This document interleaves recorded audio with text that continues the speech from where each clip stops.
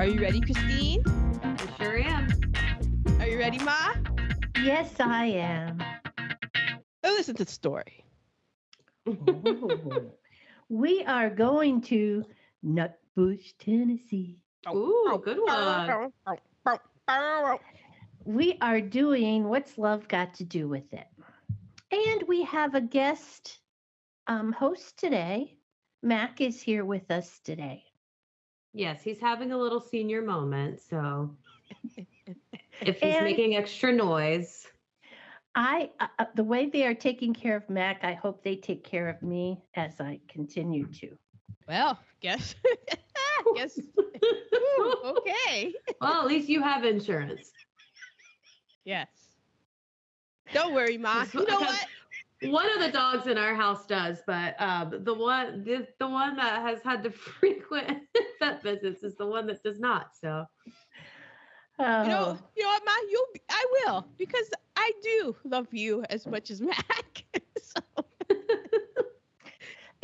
And you'll let the doctors do $100 worth of whatever. Yeah, I'll approve $100 for whatever they need to do to save your life. Nothing more. When we were coming home from Christmas, I said, this time we drove by, I was like, was that the place that your mom approved to spend $100 on them? It might have been less. Maybe it was $200. Yeah. Oh no, I'm sure it was. I feel like it was $100. I just wanted them. That's pre-approval, so that's what you can do before I talk to you about it. But yes, I've heard about that ever since. Well, this is the story of Tina Turner, whose, listen to this, pyrotechnic voice. Oh, that's a great, yes, and indomitable spirit. Took her from obscurity to the heights of stardom in the music world. I mean, okay. I mean, this is, we should say off the bat, trigger warning for a multitude of things. Yes. Sexual assault, domestic violence. Please seek help. Get out. Yes. I learned two things from Oprah Winfrey. My mom is not the biggest Oprah Winfrey fan, but the age I am, coming home from school, I learned two important things from Oprah Winfrey. One, never go to a second location.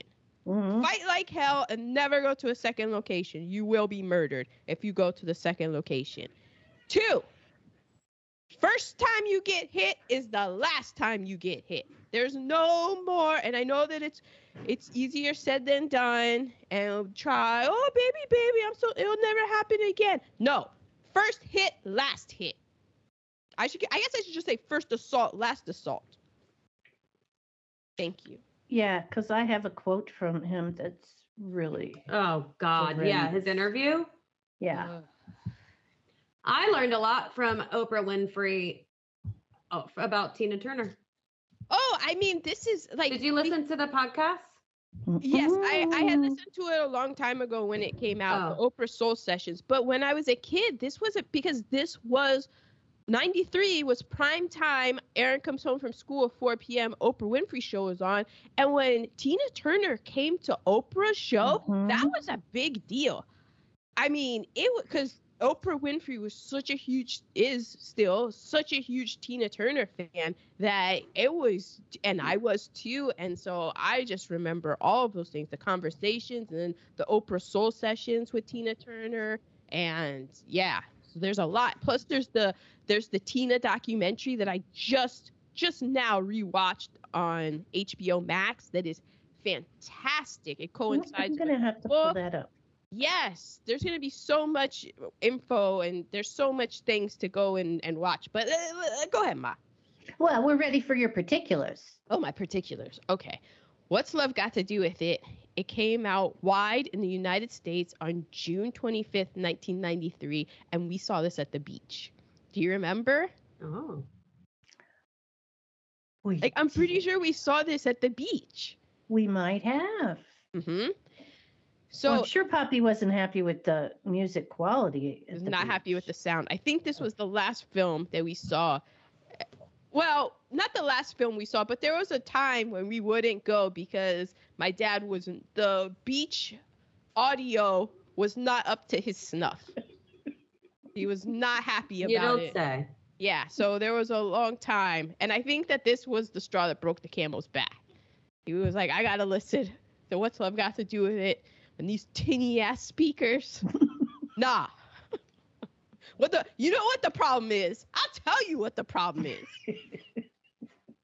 All right, the particulars. It was directed by Brian Gibson, who also did the Josephine Baker story, The Juror, which I always think of the 30 Rock joke, roll, juror, and Still Crazy.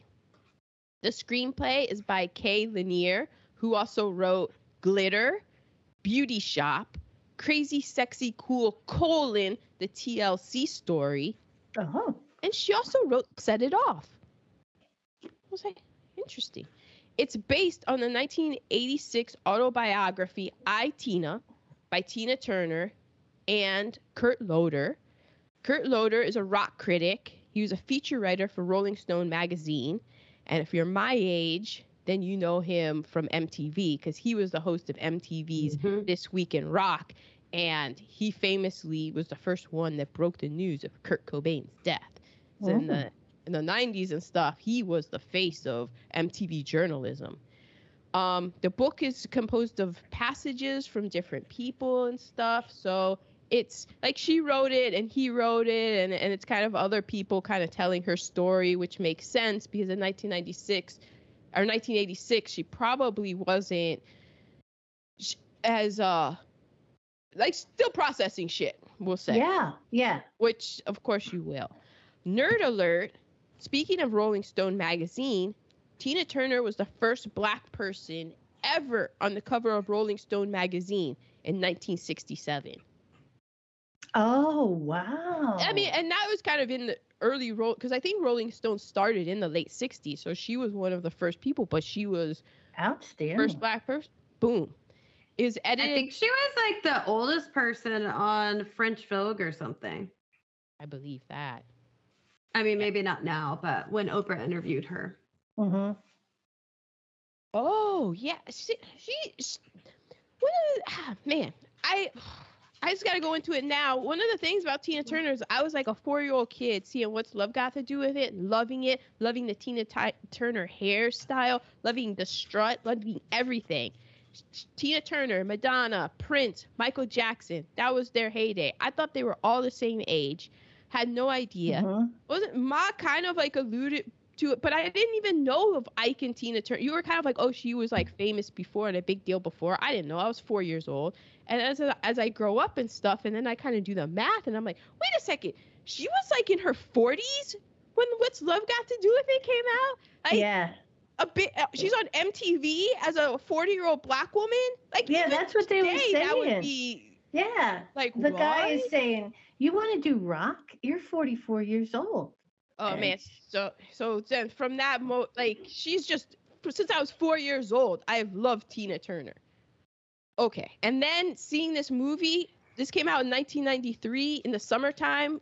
I was still 12 years old, turning 12 to 13. So this is a very foundational film. I learned a lot of important life lessons from this film. A lot. Like, always have your own money. like there's a lot of stuff that I learned from Tina Turner. It's edited by Stuart Pape, who also did Bob and Carol and Ted and Alice. We'll have to do that at some time. Yeah, because I've always heard about it. And Sister Act 2 and White Chicks. Okay. The music is pretty funny movie.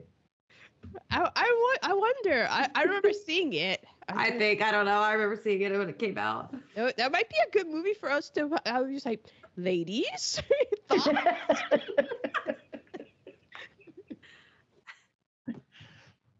The music is by Stanley Clarke, who also did. Stanley Clarke, he's a famous bassist. Fusion, rock, jazz, famous bassist. He also did the music for Pee-wee's Playhouse, Boys in the Hood, Passenger 57, And nerd alert, he has a base on permanent display at the National Museum of African American History and Culture in Washington, D.C. Oh, we haven't gone there. Didn't even know that was a museum. Oh my gosh, because that's like up there with the Holocaust Museum of like, you just have to just bring your tissues with you and know that you're going to be put through the emotional ringer. I bet his base is like at the end to be like, hey, feel good. Like with Beyonce, a picture of Beyonce in his base of like, but look at all we've done. The director of photography is Jamie Anderson, who also did Unlawful Entry, Grosse Pointe Blank, and Bad Santa, Ma. Bad Santa and Grosse Pointe Blank I enjoyed as well. Same. All right. Starring National Treasure, Angela Bassett as Tina Turner. Oh my God. Oh my God. She had Don't worry. I wrote down her workout routine. Oh, good, because I need to know. Okay. She had her lip movement. She had, everything. But she did lip sync. She had Okay, good. I realized I didn't going into this like 2 minutes before. I was like, you know what? I didn't question, but she did it so well that you couldn't tell. But you cannot. You cannot do anything but lip sync, Tina. Yeah, I will talk about it more because that's in the realm of biopics. That is a hot topic. People have a lot of different takes on it, and I will talk about it more. Let's talk about Angela Bassett. She was around 35 when she made this. She looked so young when she was young. Anna Mae Bullock oh man. Okay. I mean, she still looks young. Yes. She just last week won a Golden Globe for Wakanda Forever and referenced that how she had won it 30 years ago for What's Love Got to Do with It. Mm-hmm. I was just like, we picked the movie. Oh my gosh, this is the universe. It just all revolves around Gone with the Bushes. Okay. It does. Listen to the roles that Angela Bassett has played. This is just a few of them. She's played Betty Shabazz, the wife of Malcolm X, in Malcolm X. She played Coretta Scott King in the TV film Betty and Coretta. She played Voletta Wallace, the mother of Notorious B.I.G. in Notorious. She played Katherine Jackson, the mother of the Jackson family, Michael, Janet, LaToya, Jermaine, all of them, Tito, and the rest, in Jackson's An American Dream. She played Rosa Parks in the Rosa Parks story.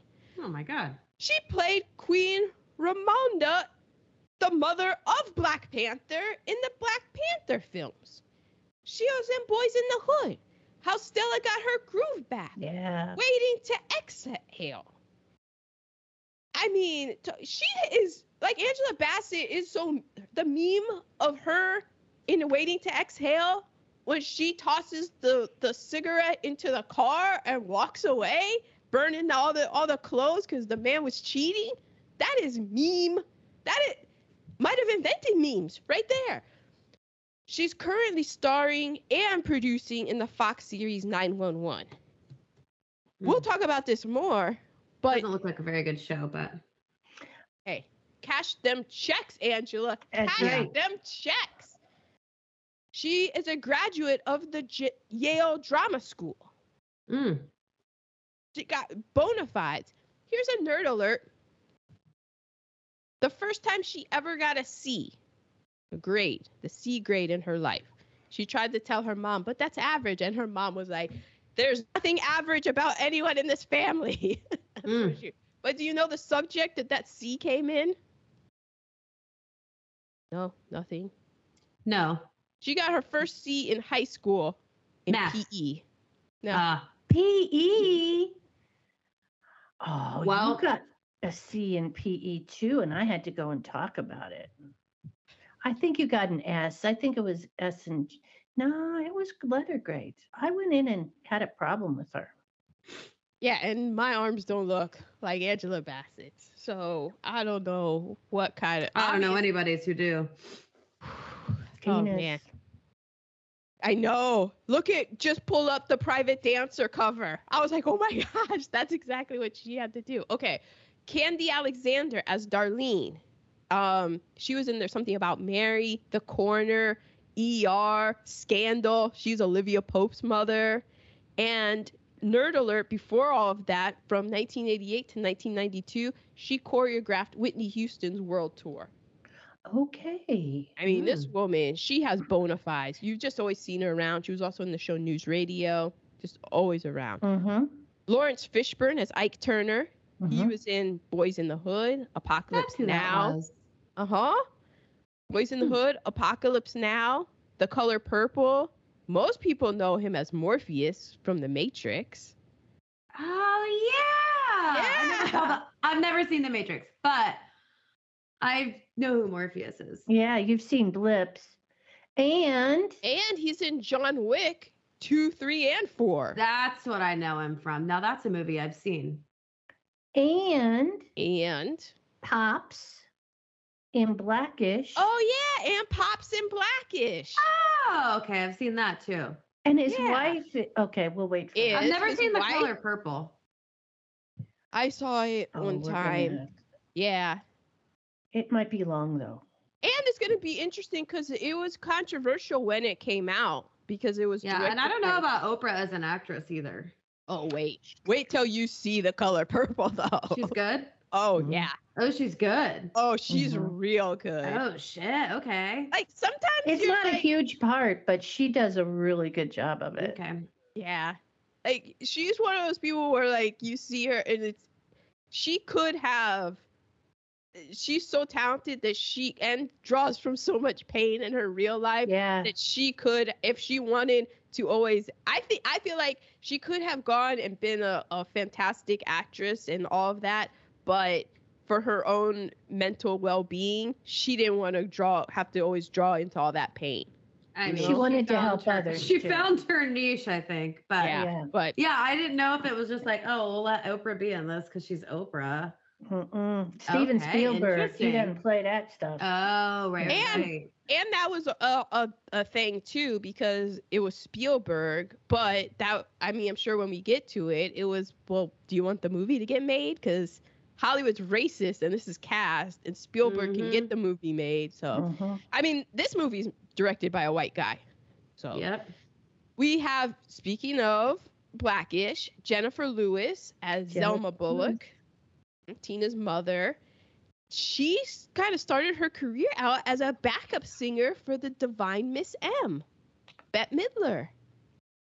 Yeah. She can sing. She can sing. She's also been in Sister Act, Poetic Justice, The Preacher's Wife. Sister Act. Well, Black people. I believe her memoir is called like Unofficial Mother of Black Hollywood because she was always the mother in things. And she's also the grandmother in Blackish, married to Lawrence Fishburne. And she isn't. We need to come up. Yeah, maybe we need to come up with a new category called the Jennifer Lewis, John Lithgow of like when actors where you're always keep at an arm's distance because they were just too good playing a character that you despise. Like John Lithgow, it's just like when you see him, I forget what movie he was in, but I know he was like horribly racist and mean and evil. So I'm always like, ooh, do I like you? And Jennifer Lewis, because of this role, I'm always like, oh, you are a cold, cold, bad mother. Ooh. She has an excellent autobiography or memoir. Excellent.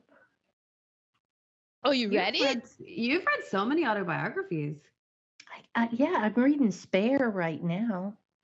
It's very easy reading. And right now we're at, Diana. So it's the very beginning. Okay, moving on. We have Vanessa Bell Calloway as Jackie. She was in Coming to America, Crimson Tide, and The Inkwell.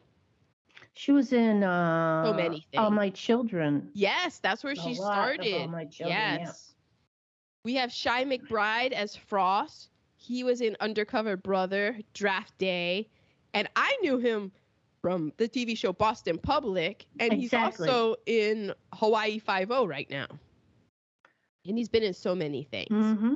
And then finally, I had to give a shout out to this young actress, Raven Lamore Kelly, as young Anna May. Oh my God, she was amazing. Oh my God, she was so good. And she did so much work at this time. She was in A Time to Kill. She was in doing Hannah Montana stuff. Remember the TV show Maximum Bob? Yes. No one remembers that but you and I, Ma. She was in that. And she was in the critically acclaimed show I'll Fly Away as well. Oh. So those are the particulars. So I'm going to set the table. Why can't I ever remember the name of the screenshot when the movie starts? It's what kind of a card? A title card? Okay. Or yeah. Okay. So it starts with a title card saying, "The lotus is a flower that grows in the mud. The thicker and deeper the mud, the more beautiful the lotus blooms." And this is a thought expressed in the Buddhist chant, Nam Myoho Renge Kyo, Nam Myoho Renge Kyo. Doesn't she do it good? Oh my God. Because I do it from this movie. I culturally appropriated Buddhism from this movie. And it works.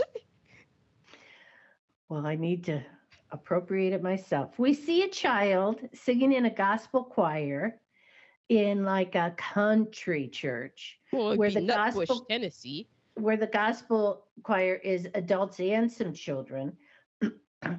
And she is unable to harness her enthusiasm. The director tells her to stop that wild gyrating and blue shouting, and she is put out of the church. Walking home, she sees her mother taking her sister and leaving her behind to be raised by her grandmother. We jump to 1958, where she meets Ike Turner in a club. What could go wrong? Oh, so much, but so much goes right. Yes. POC, lots. You know what? I didn't really do a POC count. I decided to hijack this because we're recording on Sunday the 15th, which is Martin Luther King Jr.'s real birthday being observed tomorrow. So I thought I would take this time to remind everyone that in 1966, 50% of white Americans said that Martin Luther King Jr. was hurting the civil rights effort. Mm-hmm. Only 36% of white Americans said he was helping. And amongst white Americans, he had a favorability rate of 27%. Mm-hmm. I also have a quote that I would like to read because this isn't a quote that you're going to see posted by everybody tomorrow. It's not I Have a Dream? No, it isn't cuddly. It isn't the what would you call it? You know how they make, like, Martin Luther King is they make him all cuddly and they've sanded out his edges. Yeah. And, you know, the total peacemonger. You know, there's a warmonger. He's the peacemonger. He's like complete pacifist. Can't everybody get along? Yeah, why can't we just all get along? They make him digestible. Is that yes, palatable, like falling on the ear. So palatable. I recommend that you Google Martin Luther King incendiary quotes. And they're not even that incendiary. That's the thing. But you'll get a real flavor. So here is one that I would like to share. It's from his the Three Evils speech that he gave in 1967. Quote. I was going to do an impression, but I can't. No, please don't. Oh my gosh. Oh my God. No, we don't want to get canceled. I know. By our 17 listeners. I know. They're like, this is a bridge too far. Quote. Again, we have deluded ourselves into believing the myth that capitalism grew and prospered out of the Protestant ethic of hard work and sacrifices. Capitalism was built on the exploitation of black slaves and continues to thrive on the exploitation of the poor, both black and white, both here and abroad. Not what you're going to see tweeted about tomorrow. No, but it's, yeah, okay. Mm-hmm. So for cast, I have one. I can start. Yes, go. Teeny. Yeah. Look at me. We've talked about it before, but about racism and rock and roll, and nobody wants to credit like Black people with rock and roll music. There is an article that I read on Northwest Public Broadcasting called "How Racism Pushed Tina Turner and Other Black Women Artists Out of America." You didn't read. I didn't read this article, but I read a very similar article called "How Rock and Roll Became White." So go ahead. Oh yeah. So it starts by talking about her 1966 single "River Deep Mountain High," and I'm singing that all day. Oh, I know, so good. It ranked number 3 in the UK chart, but on the US Billboard that same year, it didn't get higher than 88. And I have not seen the HBO documentary Tina. I need to watch it. It's on my list. But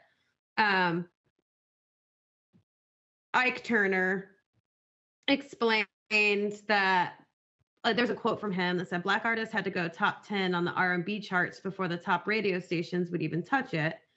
And that the song was too white for Black jockeys and too Black for white jockeys in the US. And I mean, obviously there's a lot of stuff about how when Tina started going solo, like a lot of the songs became a lot more poppy. She didn't like What's Love Got to Do with It when she heard it. Like, she wanted to be a rock and roll artist and not a pop star.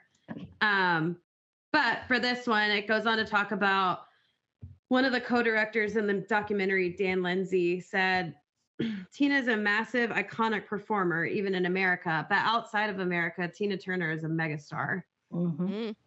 And it talked about like the differences of adoration that she felt throughout her career between the US and European audiences, reflected the vestiges of Jim Crow that were still very much alive in the music industry. And he said, while rock and roll is rooted in the Black experience and the Black musical tradition, the mainstream industry has racialized it as white music. So Tina Turner had much resistance when she wanted to position herself as a rock and roll artist. And she ended up she has citizenship in Switzerland. Yeah. And when you watch the documentary, you'll see the sea and throngs of people. And she was like that here when she toured as well. But it doesn't, I mean, given her background and how she was treated, and then of course she's going to Switzerland as Tina Turner and a star. So she is going to be treated, if we're talking like cast. Right. But perception's reality, like what you perceive as though these people are welcome more, it's different. Definitely. Clearly to her.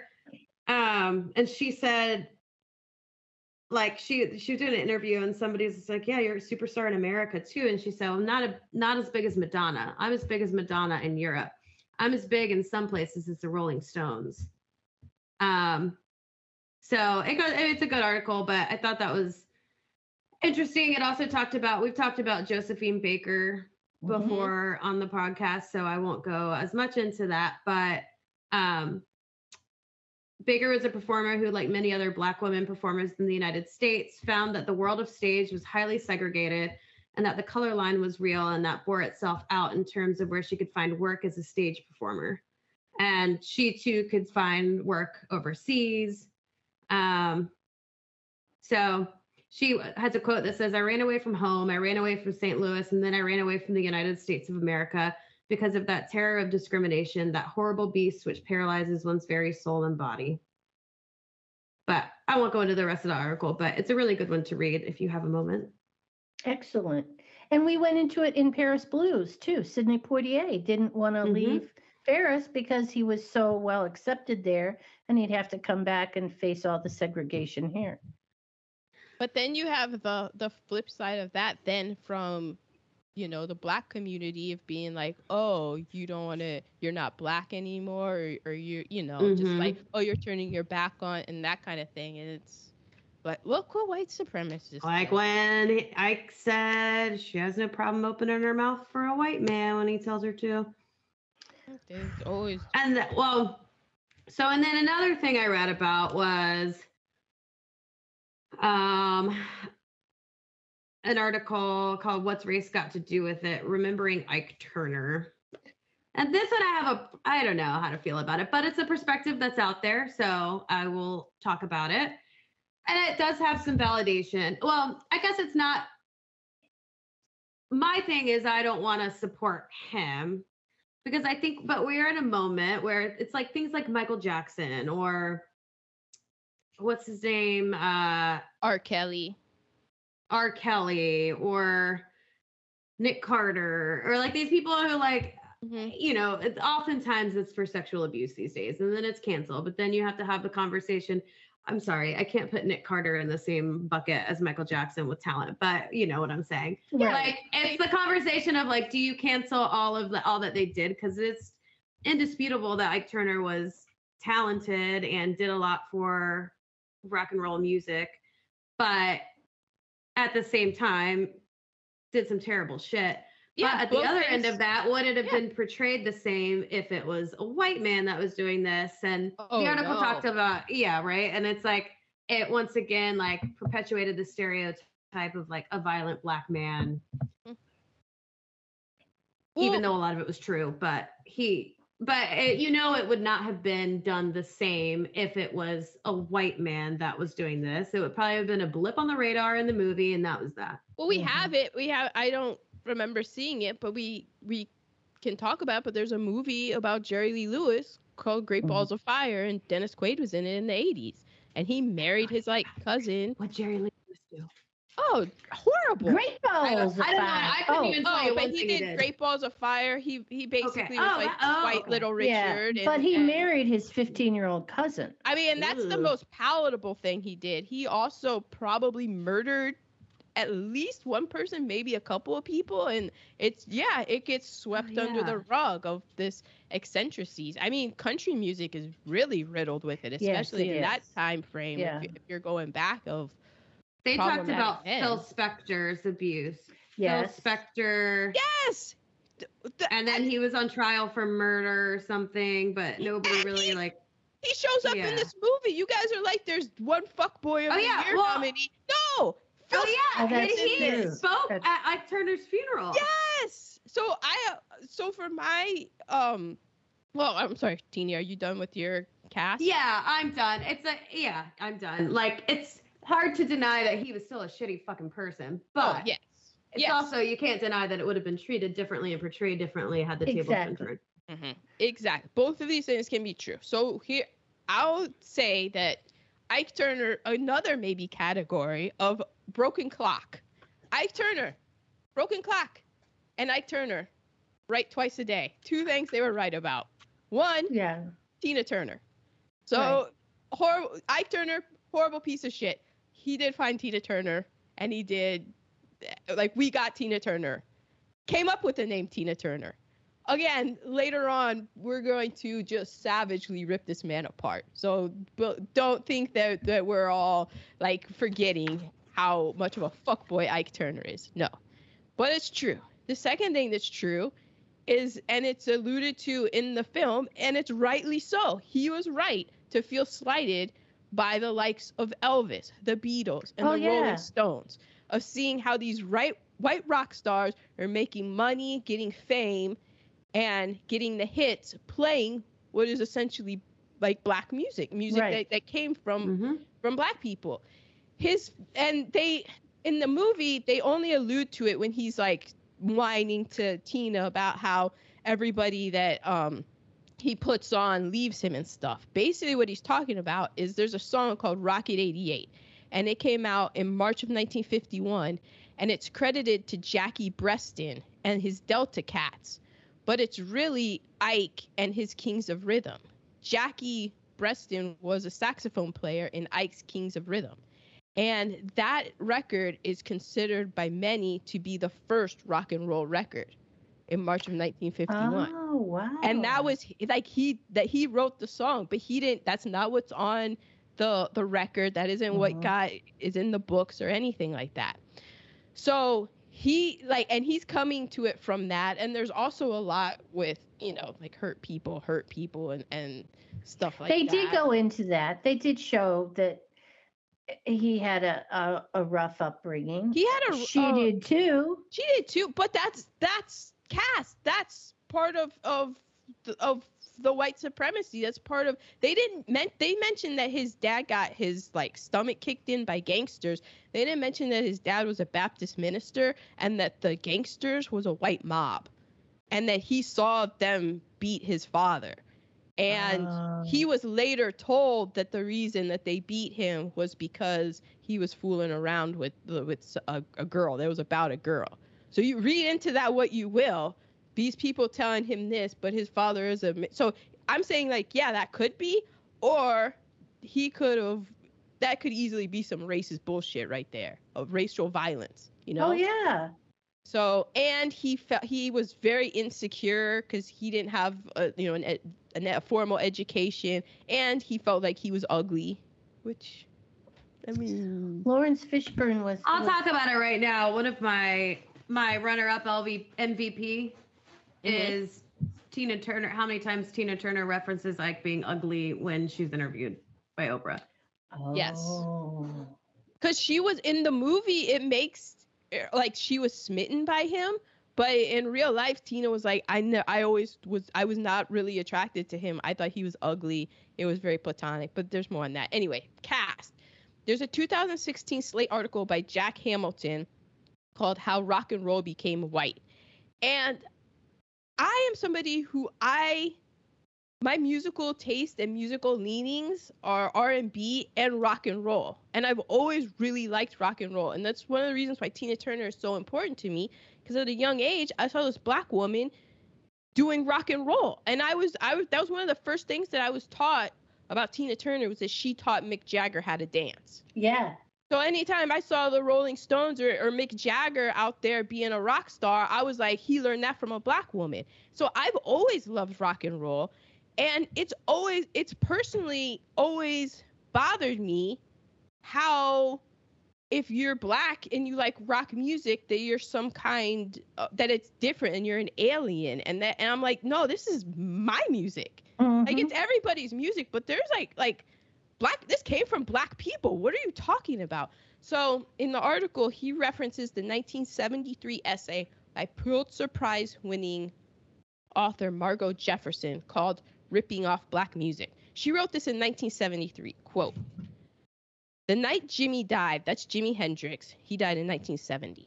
"The night Jimmy died, I dreamed this was the latest step in the plot being designed to eliminate blacks from rock music so that it may be recorded in history as a creation of whites. Future generations, my dream ran, will be taught that while rock may have had its beginnings among blacks, it had its true flowering among whites. The best black artists will thus be studied as remarkable primitives who unconsciously foreshadowed future developments." Wow. I was like, damn. And like when Jimi Hendrix died, it was said that he was, quote, a black man in the alien world of rock and roll. What? Yeah, and his blackness was rendering his music as inauthentically rock at the same time that his music rendered his person as inauthentically black. But we only have rock music because of Sister Rosetta Tharpe, Chuck Berry, Little Richard, Bo Diddley. And it's not just rock and roll. They did this with country music as well. I don't have the receipts to go into that, but I need to watch the Ken Burns documentary. But like black people are integral part of country music. And the same way of like with rock music, that's what's happening. Rock and roll became white in a large part because of the stories people told themselves about it. Stories that have come to structure the way we listen to an entire era of sound. That's just like the movies, like how we go back and we watch this, because these are the stories that people tell people about themselves, that black people were bellhops and nannies, right, and all of that. And then it goes on to talk about like when people do talk about the reason that black people have been like cast out of rock and roll, there's the camp of, oh, Elvis stole rock music, but how that's kind of like basically at its, like it's just very like when you have something down to, it's like, oh, it's easy to say, like it's not, he couldn't steal it because there's no clear definable boundary between black and white music. There's no in America. copyright on it. Yeah. Right. And all musicians who are worth hearing have been influenced by musicians whose skin color is different than their own. You know, I mean, every music is a building block. So people are influenced by Mozart, Bach, and Beethoven. Like those people influence jazz and rock. And so it's always people bouncing ideas off of each other. And then, so they're talking about it that way, or they'll talk about it with the onus on black performers self-segregating as part of the civil rights movement and the move for self-determination. So it was like, oh, the 60s were happening and they separated themselves from out of rock and roll. Oh, music. Of course they did. It wasn't because they were separated.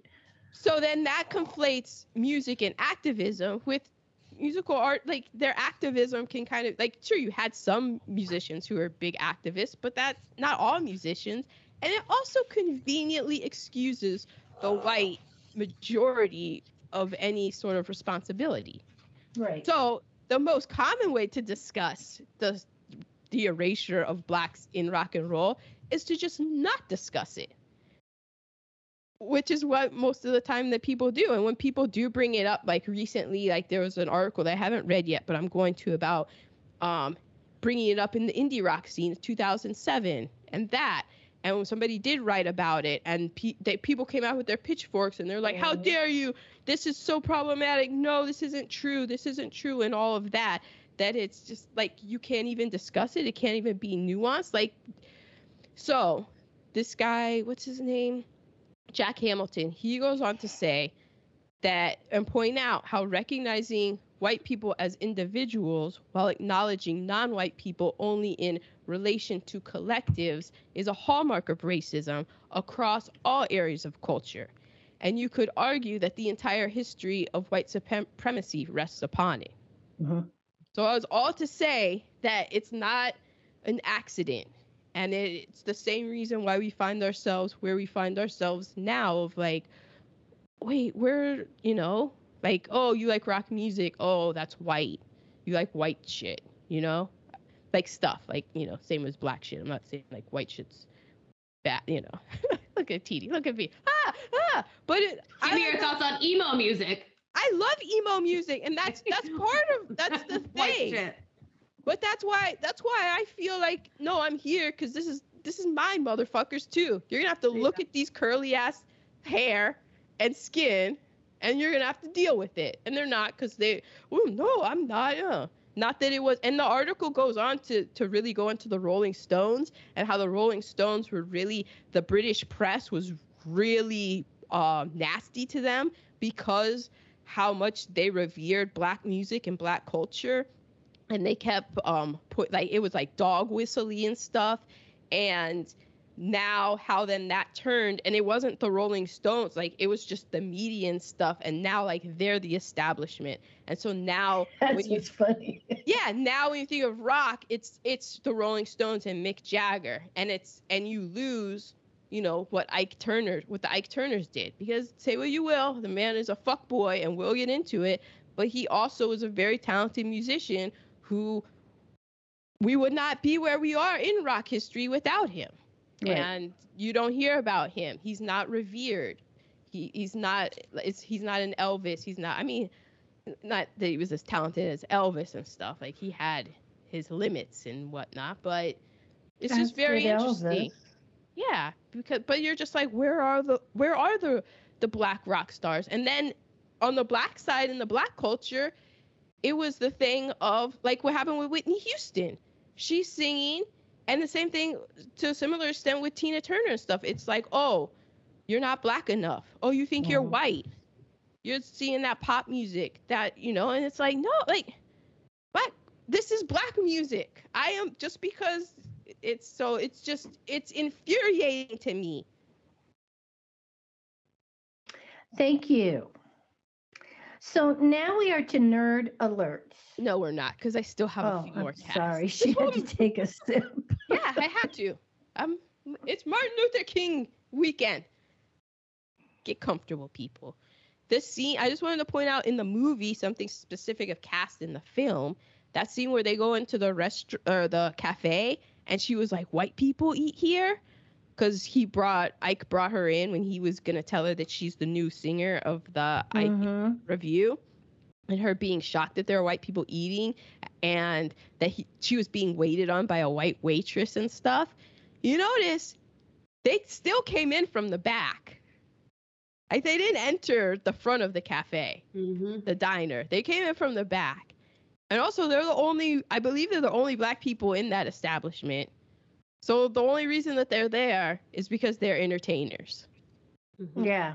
You know, and that's something that's still to this day. You can be allowed in certain places if you are an athlete or entertainer. Like, there are certain echelons where if you are entertaining to the majority of people, oh, okay, we'll allow it. Right.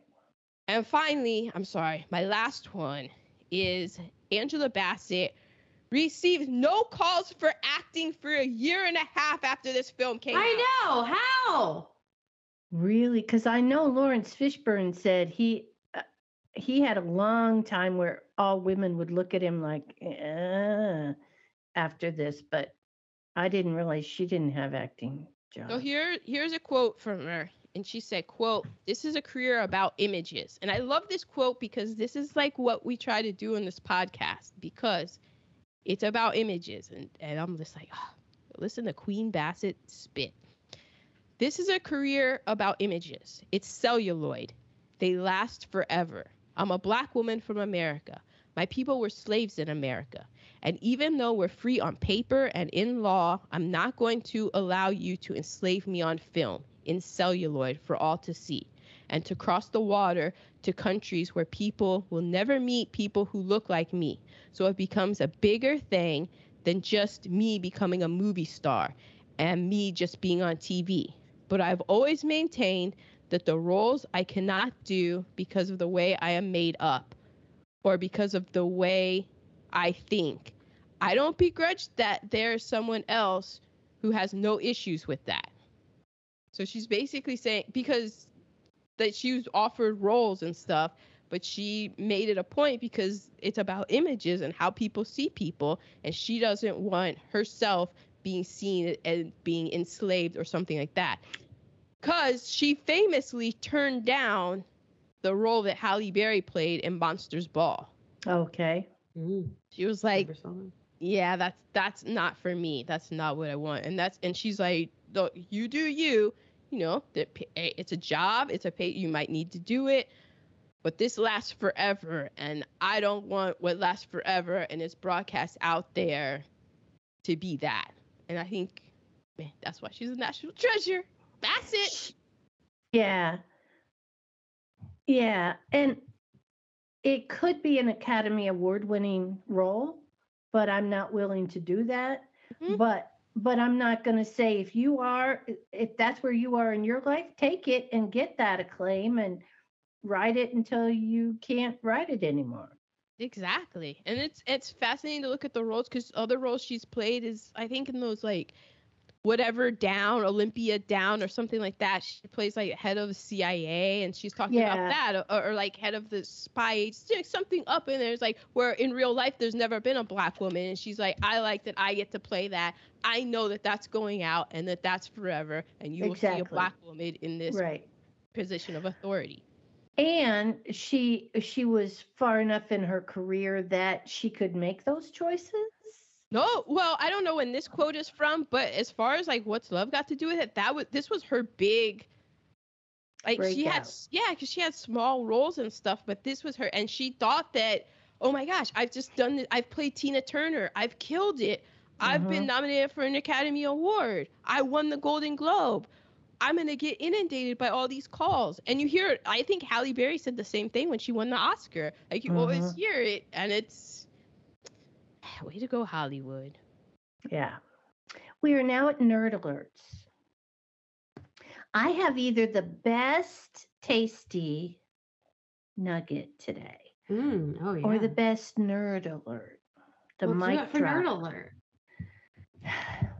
Okay. Seat in my pants. Poppy helped Tina off stage in Los Angeles.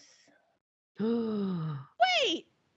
Okay, because he said I remember that he said that he was in the studio when they were recording Nutbush, Tennessee. Yes. And so did he see that part happen? No, because I texted him and I said, did you record with Ike Turner? He said, I was in the studio when they were working on Nutbush City Limits, but it did not make it on the version they used. And I said, do you have any stories that you want to share? And he was like, no interesting stories. Tina was not at that session. They were working on rhythm section stuff. And I was like, oh, did you get fined by Ike? And he was like, no, I was not a member of the group. I had to go on active duty in September, and they were looking for someone to tour with them. Right. Because we had a friend who was best friends of someone who knew Ike really well. So that summer, before he went on active duty, he went out there and said, hey, this person sent me to see you. So he was able to come in and meet them. And so he was at one of their concerts and he helped Tina off stage one time. Oh my gosh, why did you never say that? He touched Tina Turner? He did. He helped her off stage. Wow. Mic drop. Well, also, though, I would like to know about this guy who really knew Ike really well. Like, It how wasn't a- well did It he wasn't know a guy. It was a female. Oh. And I don't know how she knew him so well, but Well, I have he some was Ike. guesses. Yeah. So, interesting. I love how that was a total tasty, but we just put it in there. it was, but I couldn't wait. Hey, if it fits, it sits. If it fits, it sits. If it fits, you must acquit. Well, it's okay because this movie came out in June 1993, and we also did Cool Runnings and Hocus Pocus. So if you would like to know what happened in 1993, you can listen to those podcasts. There you go. I'd like to talk more about Tina Turner in this movie. Go. Well, no, I was just saying those were the nerd alerts. Do you want me to do the movies and the Oscars? I guess we should do the Oscars and the film. Sure. So the top 5 films were The Firm, Schindler's List, The Fugitive, Mrs. Doubtfire, and Jurassic Park. I mean, 1993. Schindler's List. Wow. No, that's a long. See, Steven Spielberg goes long, and but man, that's a. Have you seen Schindler's List, Teeny? As a child, which seems weird to say, but as like a young person, but not. Yeah.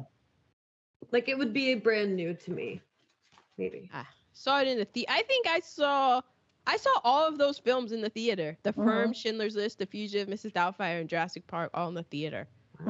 We were going to the theater like every weekend. We went to the theater. Every Saturday, racing down that road. Yep. Oftentimes, you coming to the Bank of Aaron for cash. And they're like, oh, keep track of it. And I went to college and I was like, you know what? It's a wash. Forget about it. The Oscars, the Best Picture nominees were Drink. Okay, that is our Mackie. Let's have a drink on that. Now Adam's out with Tommy and he's standing by the door like. Oh my God, he's howling. He's jealous. Did you see his little howl? It was kind of cute. It is kind of cute. Sad. Our little old man. It is. Remember when Sparky used to howl? Yeah. He was just coming back. Oh, he would howl and howl. The funniest thing was when Sparky, my childhood dog, somebody would leave and he would always start howl, like just howl. And then the funniest thing was if you were the last, like I was downstairs watching TV and he thought everybody was gone and he would start howling and you're like, I'm here. And he was like, oh. Or you walk back in because you forgot something and he would be like, you interrupted my howl. I was singing here. I felt the spirit. This is the dog who never made a sound. He never makes some noise. Look, he's coming back. Until Chandler came and taught him how to make some noise. Well, that's because he probably like a Tina type situation. Oh, it's a very get Tina beat. type situation. He was, you know what? That's when did you start watching the movie, Teeny? He probably got PTSD from watching Tina's story. Maybe he did. It's just, I mean, it's cute how he does it. But it's only when Adam leaves. Well, Adam's just going to have to get one of those bag things to carry him with him and take him wherever he goes. I know. Let me, you can keep going. I'll go on mute. So the Oscars were The Remains of the Day, The Piano, In the Name of the Father, The Fugitive, and the winner was Schindler's List.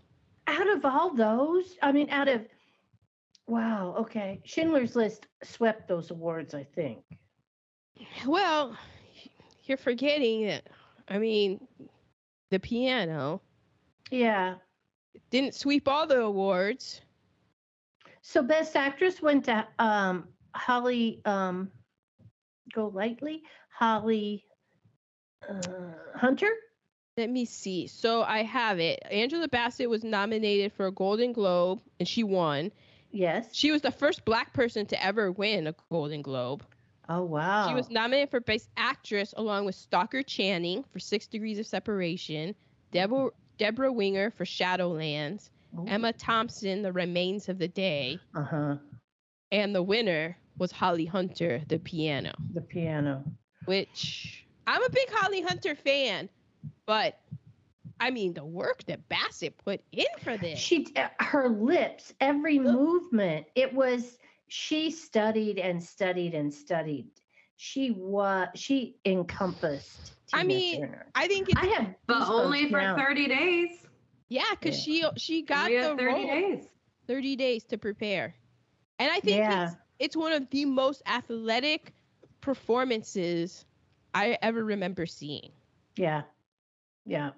So Schindler's List didn't sweep everything.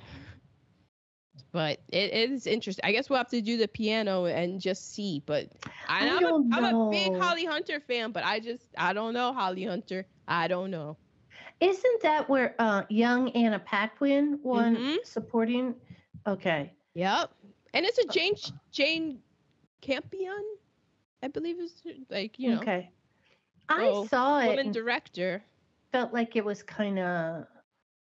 It seems very Oscar. Boring one. Yeah, it seems like in the whole Oscar realm of. Yeah, I'm surprised Remains of the Day didn't win more because it's British. Yeah, and I believe Merchant Ivory. This is when Merchant Ivory was just well, I won't say it, but it is true. You make a documentary about the Holocaust, you're guaranteed to win an Oscar, and an Merchant Ivory film, and you're guaranteed to win an Oscar.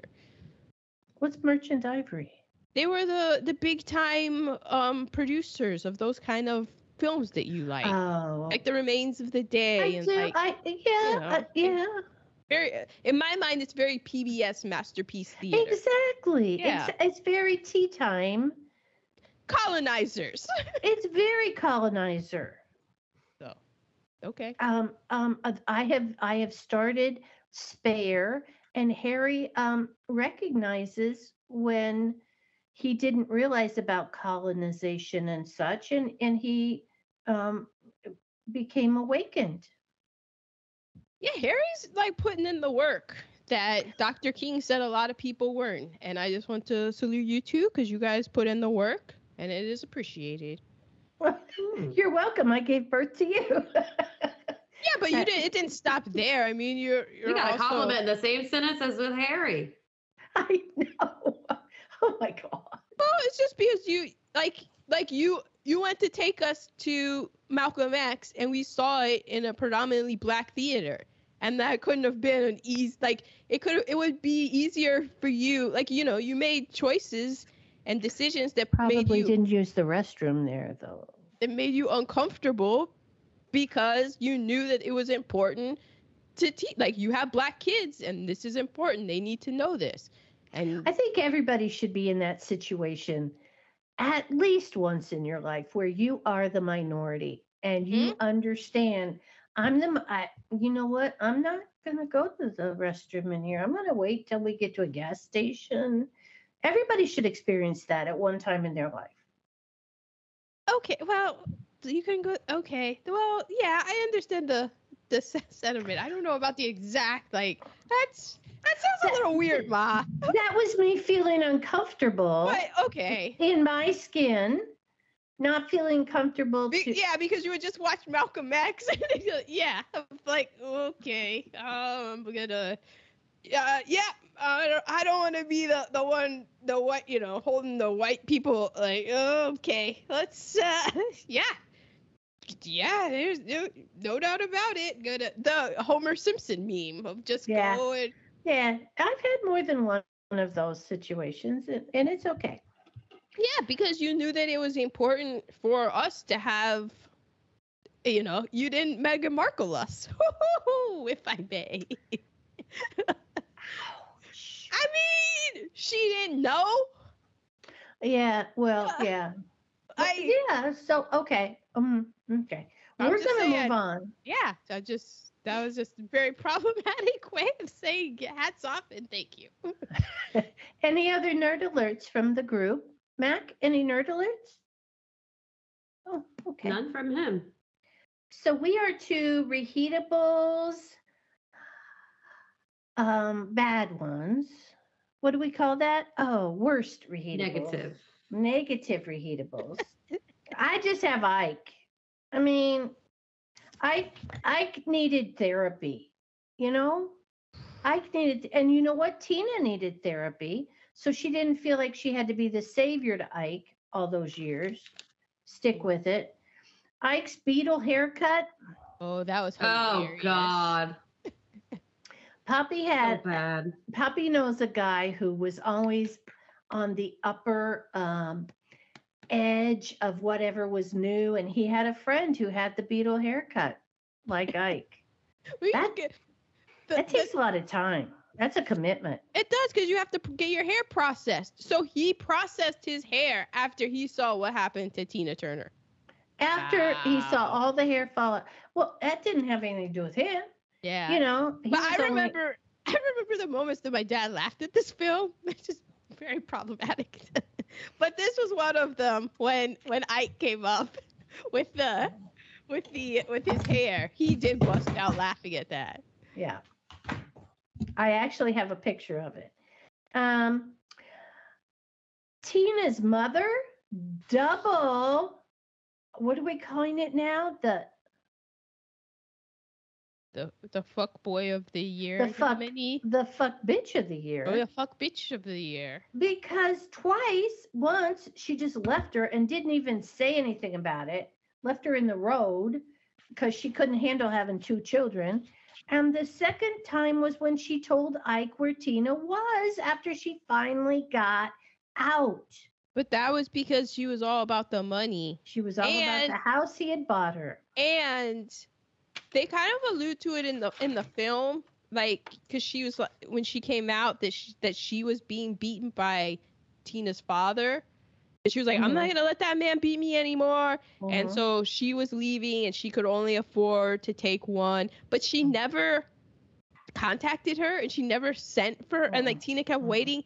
And in the Tina documentary and her 2018 memoir, Tina, like, she knew in the womb that she wasn't wanted.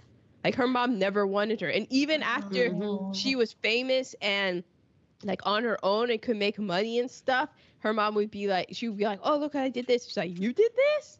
You? And she would, and like Tina was like, I just took care of her. Like I pretended like she loved me, like, a mother's supposed to, and I took care of her. But she never liked to be around me. So you kind of wonder, I don't know, like, maybe because the husband was father was abusive, and maybe she got raped, and that Tina was the product of rape, right? Yeah, and then just the trauma, the Nutbush, Tennessee. He was a sharecropper, the generational trauma that comes down, and nobody's talking about it, and just sad, hurt people. You know what I couldn't get over with Oprah's interview was Oprah tried her damnedest to bring Tina down. She'd be like, so your mother didn't want you. So Ike beat you. Like, she was just like, she wanted to make her cry. Yeah, she tried her hardest. Yeah. Oprah was doing the Barbara Walters. She was doing the Barbara Walters. I just pulled up Tina Turner, and it says American Swiss singer. Really? She is a Swiss. I don't know if she might have given up her U.S. citizenship. Can you blame her? Switzerland is a nice place to live if you got the bucks. She's got chateaus. Like, Tina Turner she put in her time, and she can do whatever. People can have different opinions on her, but my opinion is the woman has done enough, and she can, whatever makes her happy. Exactly. She was born in 1939 in the USA in the South in 1939. She saw some shit that had nothing to do with Ike before she even got with Ike. Yep. Yeah, a lot. So that's just, you do you. Whatever makes you happy, Tina. Exactly. She has earned that right. And more heartache of recent. As her son Greg took himself out the game in 2018. Oh, did he? Oh, there can be. That's really and just hard. in December, her son with Ike, because she had 4 sons that she raised. The 2 were Ike's with Lorraine. She had Craig, whose father was a saxophonist in the Ike band, but Ike adopted him. And then she had, I think his name was Raymond, was her and Ike's biological child. And he, in December, passed away from colon cancer. Oh, wow. I don't know how a parent deals with the loss of a child. I don't. So also, Oprah interviewed her the day before her son's funeral in 2018. And she was like, Tina was like, I'm trying to make sure tomorrow isn't all sad. And she said, it was his decision. He looked at himself in the mirror and he shot himself. So a decision was made. Buddhism. Yeah. She was like, a decision was made. And I was like, oh, that's a great way. It is.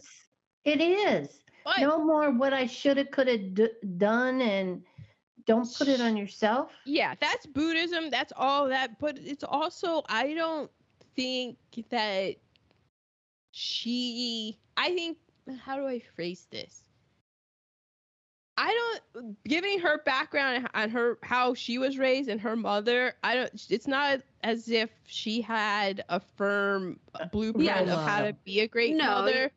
And I don't think that she was probably as nurturing and what. No, I don't think from what I read that they were all that close either. But.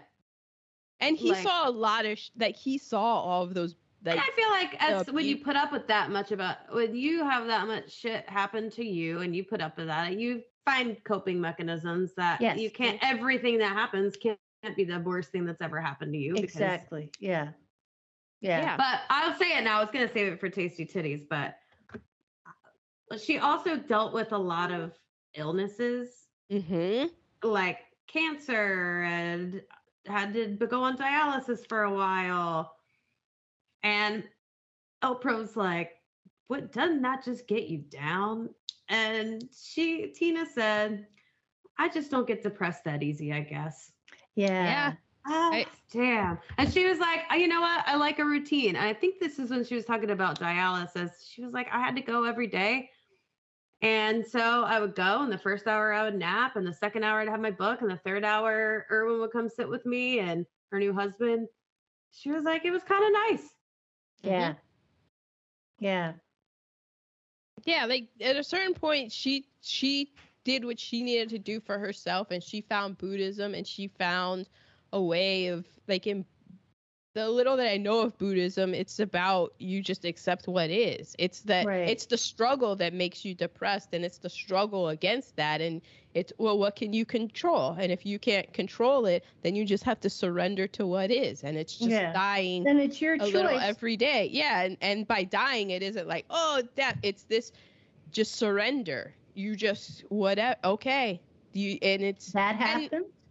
Yeah, and you don't struggle with it. It's like, oh, you have this, and it isn't this fight and this of this tension. It's just like, okay, I just keep going. It's just and like that kind of thing of like melting away, and the chanting that's done is to just put you in the moment, and it's what's wrong with this moment right now, and that's what the chanting is, because it's like on this frequency, and you just say it over and over again, and pretty much you're just saying that, and you're not thinking about anything else. Exactly. And then you realize, like, oh, all of this, what can I control? If I can't control it, it's going to be unhappiness. What's the point of being unhappy?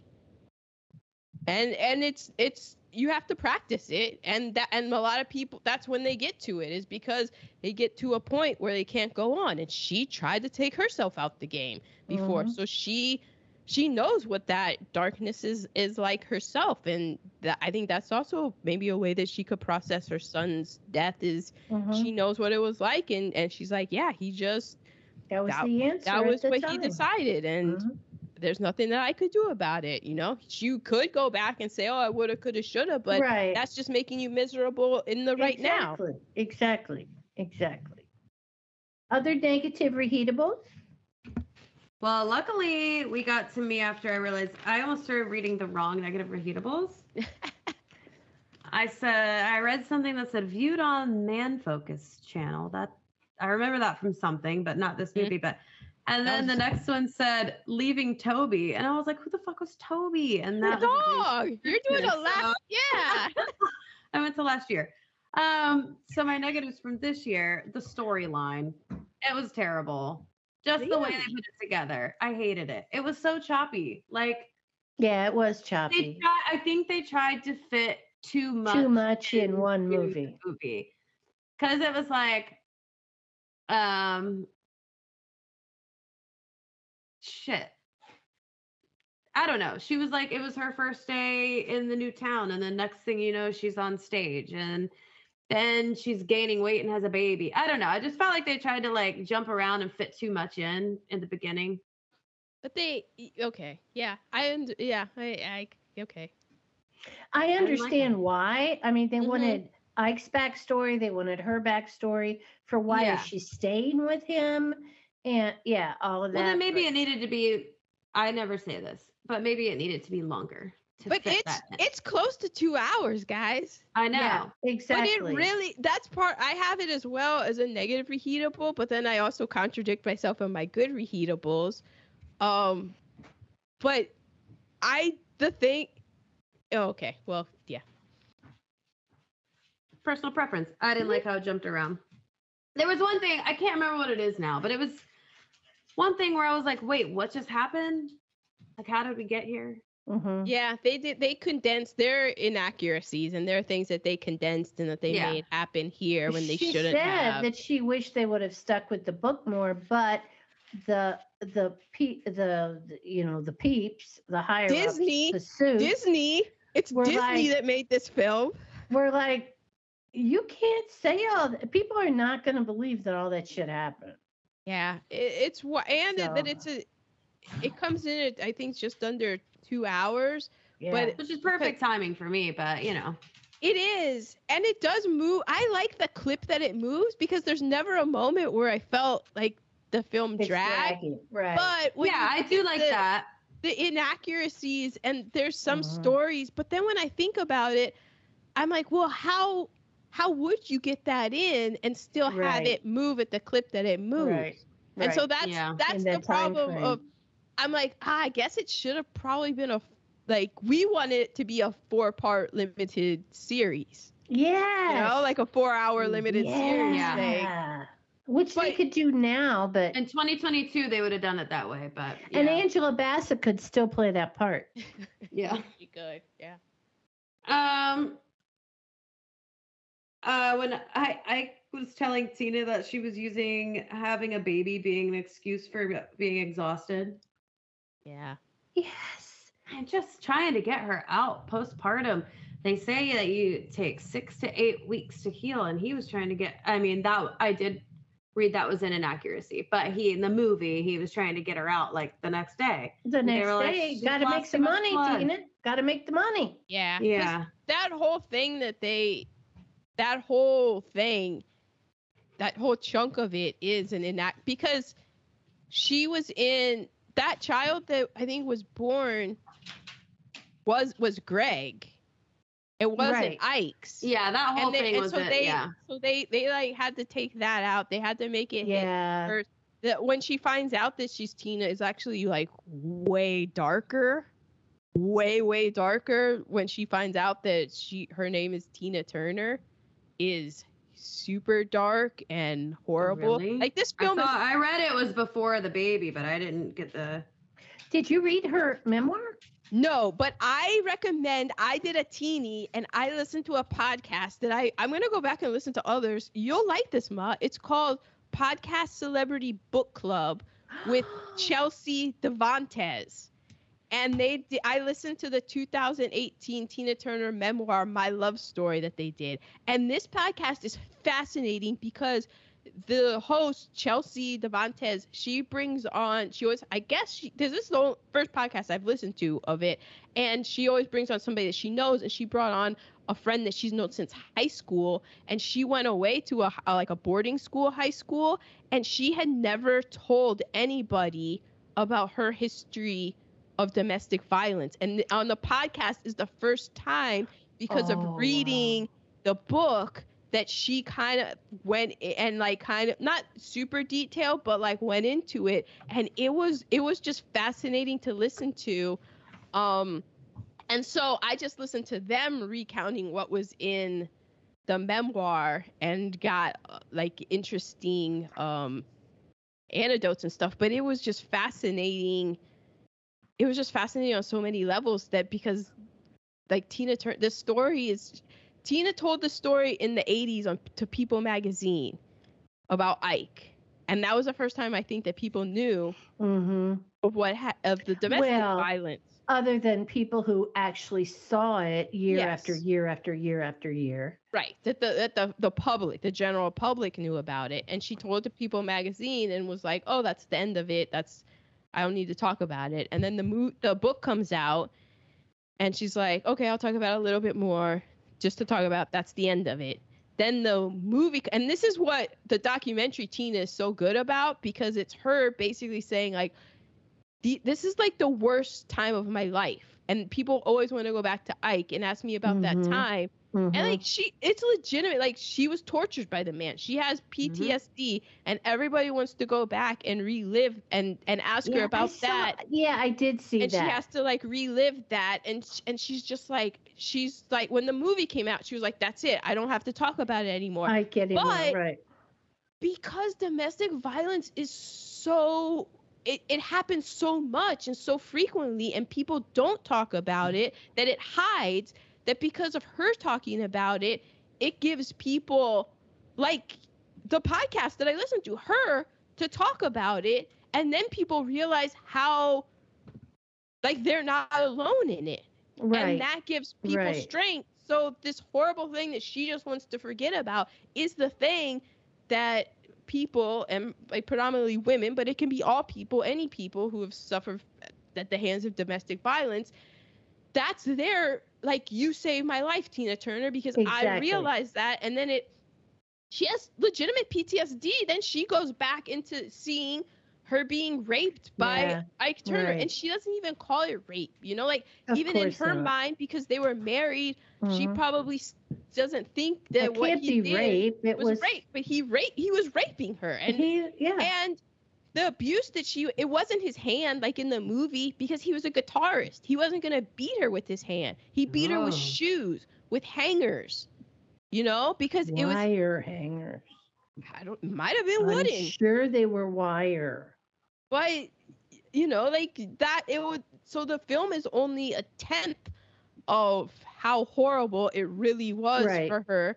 And the fact that that's the most painful thing for her is also the thing that makes people have the strength to come out and say, no, I'm a survivor. I had this story. So then that more women hear it, and not just women, but more people hear it, and they're not alone, because that's part of the sinister nature of domestic violence, is that you can't tell anybody about it. It's quiet. Don't say anything. And it's only happening to you because you deserve it, and all of that bullshit. And that's what's so fascinating about her story, is that she doesn't want to talk about it, but it's the thing that has helped so many people. So sorry, I went on that tangent. No, don't be sorry. Those are the only 2 negatives I wrote down. Okay. So it's back to you. How did Ike see her cavities when she barely opened her mouth? I know. And also, Angela Bassett has fantastic teeth, so I just wasn't buying it. I was just like, this is a ploy.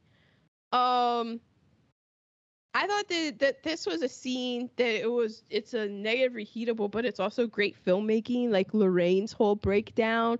It's like in that one shot where she has the gun, and then you don't see her, and she goes into the bathroom, and then the most heartbreaking thing that I always remember is the little kid running in. And you don't see it. And then I also thought about the young actors who played the sons. Yes. Like in real life, they're little kids. Like, are they okay? Like, they're little kids. Like I thought about that too, and I thought they filmed both of them in a way that they might not have seen, because during the scenes where he was like, where Ike was beating her and dragging her through the house, so they showed the little kids, they didn't show them in the same scene, like in the same shot. Right. So I was like, hopefully they made the little kids do their acting separately and not actually see what was happening. I hope. But even anytime I see a kid that little, like, crying like that, it's kind of like, well, how did he? Well, yeah, how'd you get him to cry? Yeah. Because I know that, with Mickey Rooney, with Judy Garland, with one of them, they said, your dog died, your pet, your beloved at home. Yeah, and that's how they got him to cry. Yeah. Manipulation out the wazoo. I forgot to mention, like, with Ike Turner, how they didn't really mention going to, like, his whole father, but also, I think, like, on the Wikipedia page of Ike Turner, it says that he was sexually molested as well. Oh. Like, that he was also, like, raped by women and stuff growing up, so... But that's no excuse. I'm not saying it as an excuse. No, it's just not. Like, to point out. He needed therapy. The dude needed therapy, but that wasn't available at that time to him. So Rhonda Graham, because they talk about it, because she's in the podcast that I listened to, they mention her and she's not in the book. Rhonda Graham is a backup singer, and she was a white backup singer, and she is the person that Tina goes to and lives with when finally Tina's like, I've had enough. Instead of Jackie. Jackie wasn't a real person. Yeah, Jackie was basically Rhonda and a bunch of other people. So Rhonda was a white woman, and it's funny because when they would go to places where a white woman couldn't be with a whole bunch of black people, they would have to hide her. So she would have to be like under the bus and like, all these various places. But then when when it was in the best interest, Rhonda would be the face of the band. So they sent Rhonda in, Ma. This is like what you would do. But they sent Rhonda in to go secure the hotel rooms and stuff. So I remember I didn't know that was Rhonda. And I remember watching so I watched the Tina Turner thing. I thought Rhonda Graham was just a very light-skinned black woman. And I'm watching the Tina doc, and I'm like, oh, snap, she's white. I thought she was she just had that very, like, if you see, like, older but lighter complected Lena Horne energy to me. Right. Just, like, where you're like, oh, so that was hilarious to me, like, how she's not in there. So I mentioned that she's the one that Tina goes to live with. And then Tina was like, can you be my manager? So she becomes Tina's manager. One of the first people that Rhonda calls to book Tina on when she was got divorced and separated and needed to make her own money. Because when Tina left Ike, she was in debt. because there were a whole bunch of shows that she, that she was on the hook for. So she had to make money, called the Cher Show to get Tina on. And Tina and Cher became lifelong friends because they had very similarity. Because remember, Cher was with Sonny. Yeah. And so they were like, oh, we're two women who, had these men controlling us, and now we're on our own. And so then they became friends, and Cher was the one that introduced her to Bob Mackie. And Bob Mackie, like all those like awesome Tina Turner costumes and dresses, that's Bob Mackie, thanks to Cher. Oh, I like that. And sadly, Rhonda passed away last year. So, Disney wanted to make a film about a woman who was the victim of a con man, and Tina Turner was like, how weak and how shallow. She was like, I was the victim for a short while, but I was always thinking. So see, I had pride. So it's interesting because there's stories of her doing Angela Bassett's makeup, and she also recorded. Yeah. She did the vocals on this, like the singing is Tina Turner. So she recorded like the stuff with Ike and Tina Turner, like all of it that you hear in the movie is hers. And I think it's hilarious that the album that is really the soundtrack, but it's a Tina Turner album because she did fucking sing on it. It doesn't have anything. It's called What's Love Got to Do with It, but it's a picture of her. It doesn't have anything to do with like original soundtrack or anything like that. So I'm like, you awesome Tina Turner. So I think she was kind of like, all right, this is the story that they're gonna tell. But then it's also like that thing of like, I didn't think of that she was a victim of a con man. Like that's not what my takeaway from the film was. I feel like he was a con man. I feel like he saw talent when he saw it, and he was into promoting his band and promoting his brand and promoting her as long as she was bringing in money for him.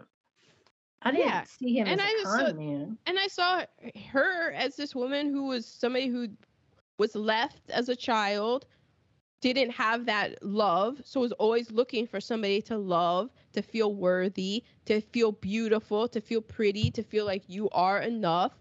And that she was always trying to look for that, and that also had this amazing talent, and then realized and eventually was like, haha, no, I always thought it was like this redemption story, this like, let me tell you what I went through so you don't have to, as a 12-year-old, like, let me show you where it went wrong for me so that you don't make these same mistakes. But I also didn't live that, so I can see how she would have different issues with it, and like Teeny said, of just the choppiness and what they changed and all that. So also I have the inaccuracies. There's a scene dated from 1968 where they're opening with the Rolling Stones, which they also don't even show how Tina Turner taught Mick Jagger how to dance. Well, Mick Jagger, and he always gave her credit. Yeah, because the Rolling Stones were always about, no, this is who we got this from. Right. They didn't want to be a rock band. They're like, we're an R&B band. We do R&B. Right. But his strut is straight Tina Turner.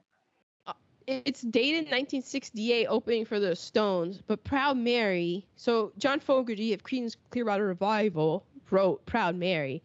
That wasn't released until 1969, and Ike and Tina Turner didn't release their cover until 1971.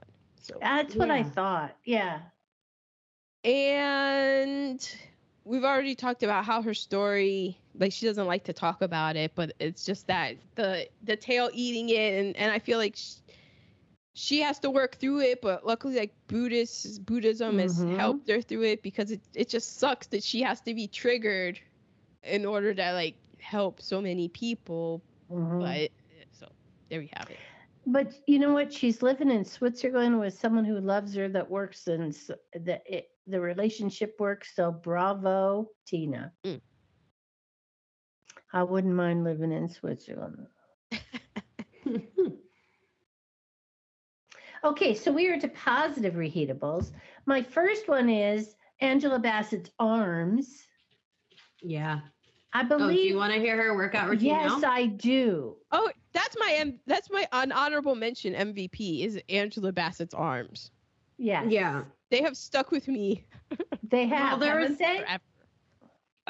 Article in the Chicago Tribune in 1993, but it made me mad because the trainer at first said she was a little big when she came to us, but I like maybe they just meant big for the role, but probably not. How dare they? Yeah. She was tiny. Yeah. So she trained 1.5 to 2 hours a day. I did like that they said that they were working smarter, not harder. So I mean, 1.5 to 2 hours isn't that much. Right. I mean, like it's more than an average person can do. Oh, it's way 6 more days a than week. I work out. So she would do 20 minutes on the Stairmaster and then do a mixture of free weights and work on the machines. She had to do a lot of work on her legs.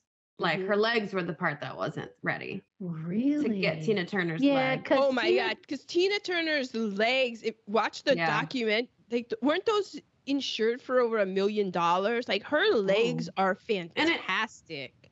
It seems like Angela Bassett has because her arms still look like that now.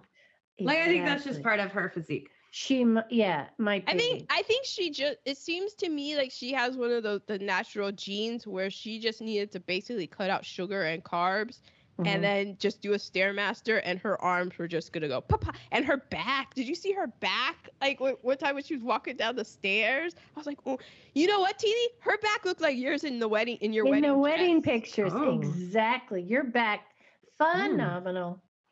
Well, and then she finished with 10 to 15 minutes on the Stairmaster.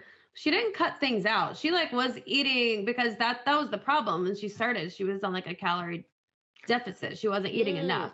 So, I mean, common misconception to gain muscle, it's less about cutting things out and more about adding things in.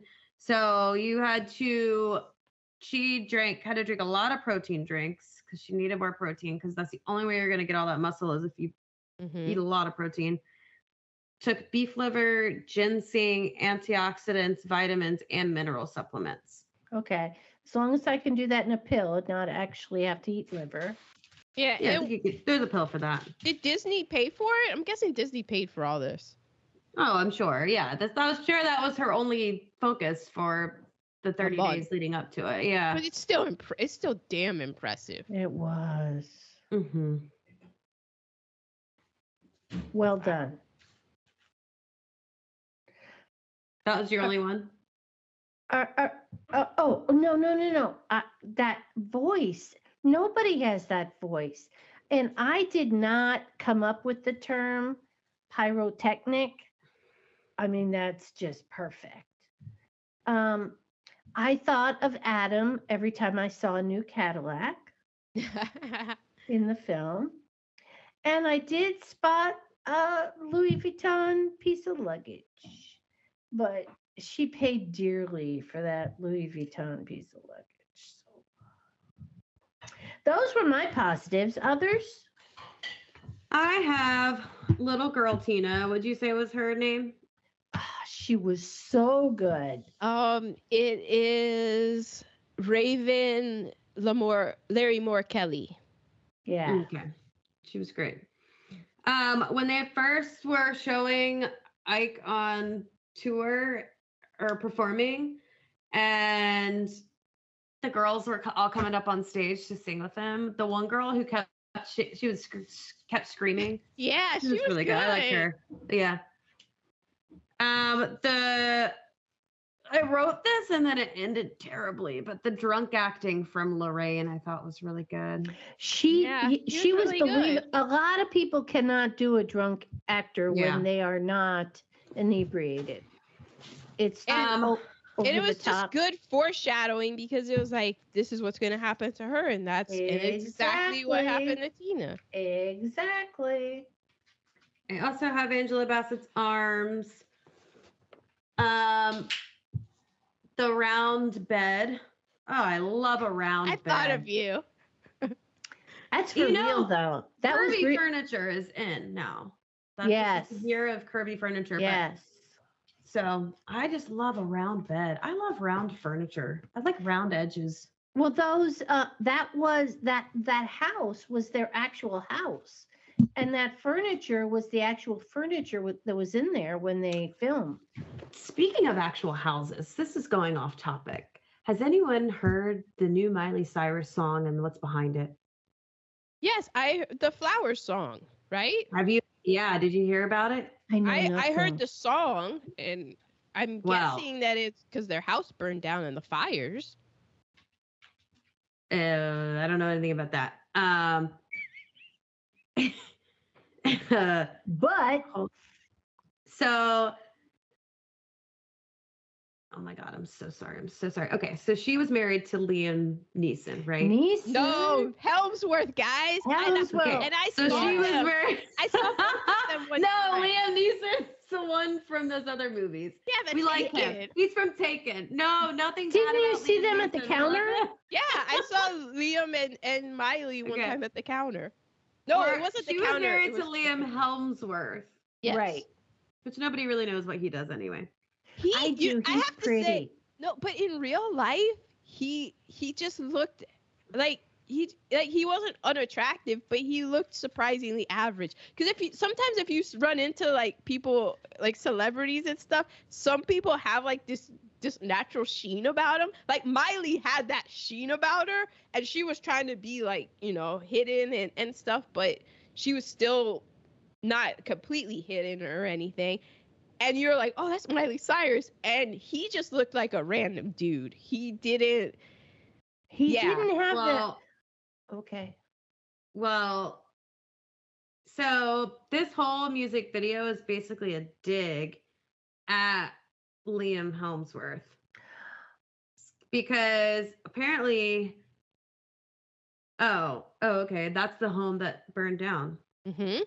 Well, it's also apparently where he cheated on her with like 14 women with. 14. Wow. And wow. That's not just a bad. She also in the video, she's wearing a suit. And I saw something about it. It's like a suit like he wore when they were at some awards party or some thing, and he told her to behave. Oh. Yeah, it's basically just the whole music video is a dig at because I only listened to the song. I haven't seen the video. But like the song, the first lyric is you're like, oh, this is what this song is about. Because it references the house burning down, and I'm like, oh, okay, this is a real life banger here. And so you can hear like the references to the Bruno Mars song.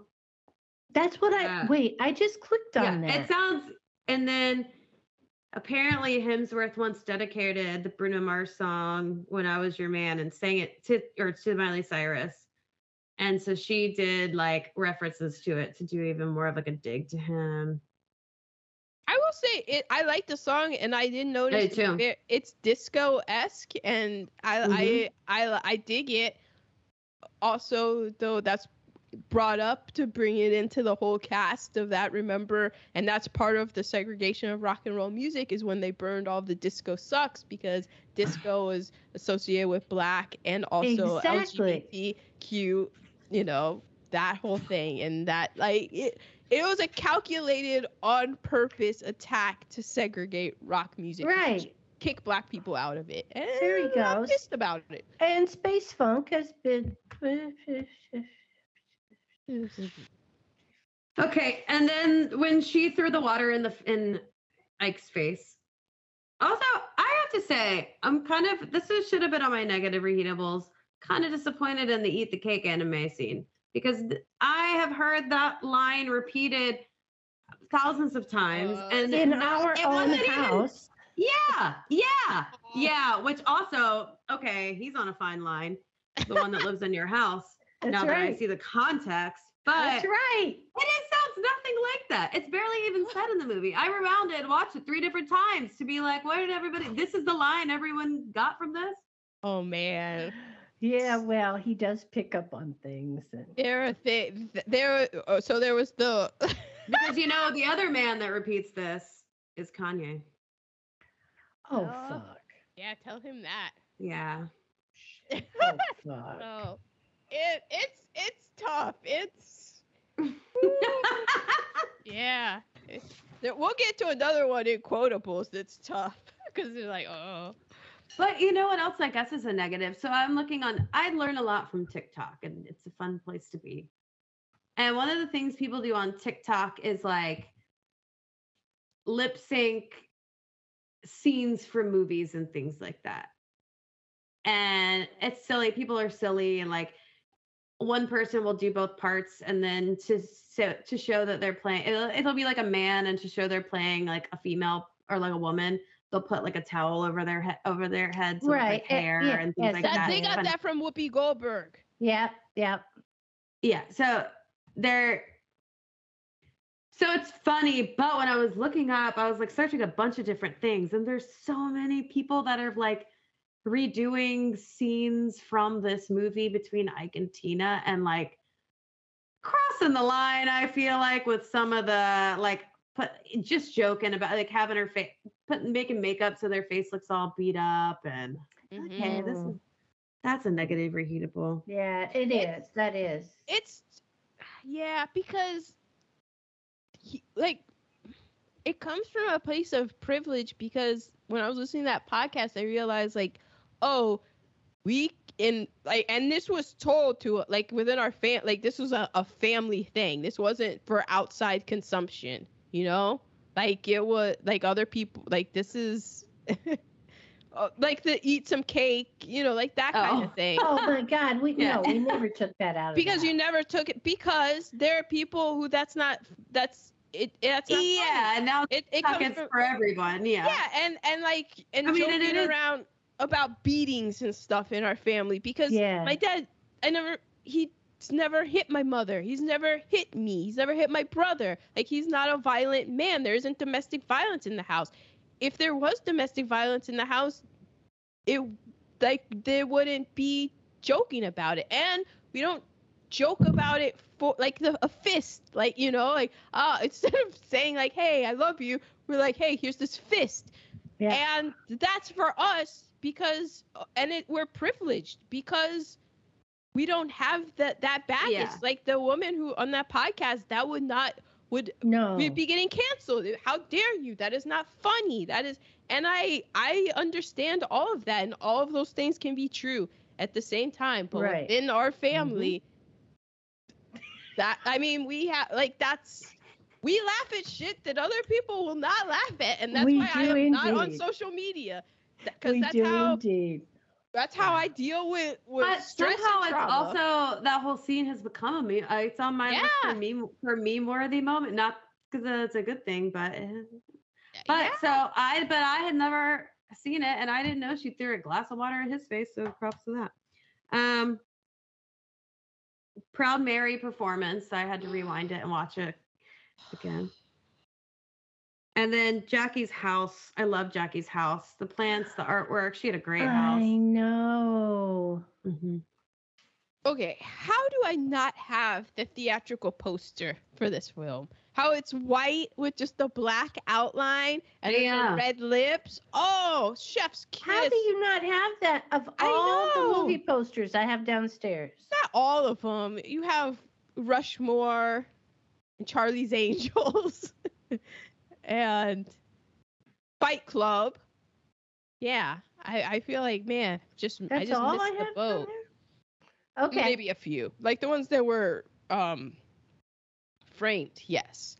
Oh, the moment I knew that I would love this film forever took place very early on with the little Anna Mae doing the shoulder pump, because that is my go-to dance move, is the shoulder pumping. And then she's singing this Little Light of Mine, which is one of my all-time favorite songs. And how can you not totally get into that? Yes, and how she gets into it, and then when she's thrown out and being let out by the ear, she's still just like, that's right. Yeah, my dad were howling at this scene. And then my favorite part, probably of all of that, with the shoulder and all of that, is when she gets out and they throw her out, and before the door shuts, she turns around and it's just going full out while the door gets slammed in her face. I was like, I love this.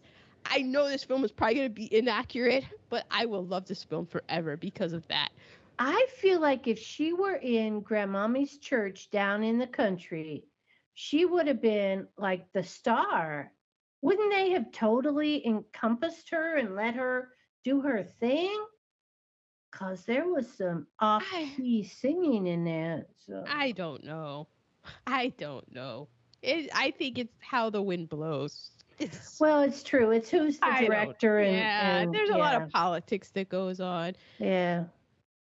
Okay, so earlier when you were talking about the film and how it was clunky and stuff, I do have to say that I enjoyed especially in the beginning, the filmmaking economy, how we come in, we see she lives in the country, we see she sings, we hear that her father beat her mother and that her mother's leaving with her sister.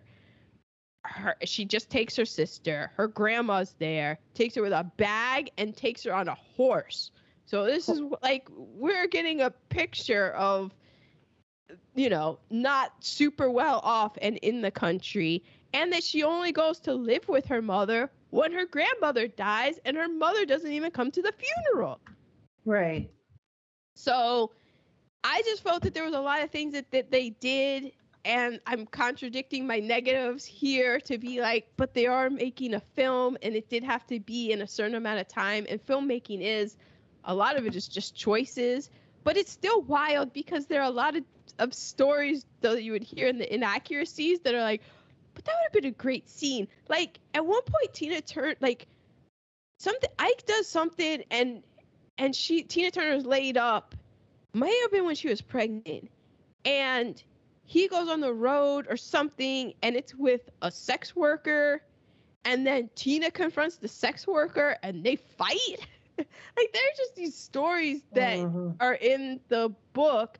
But then I also wonder, what in 2018 was she willing to, from her 20 years of Buddhism and therapy, to talk about versus in 1986 when she was still in the midst of being a star and selling things. So it's and dealing with all that trauma.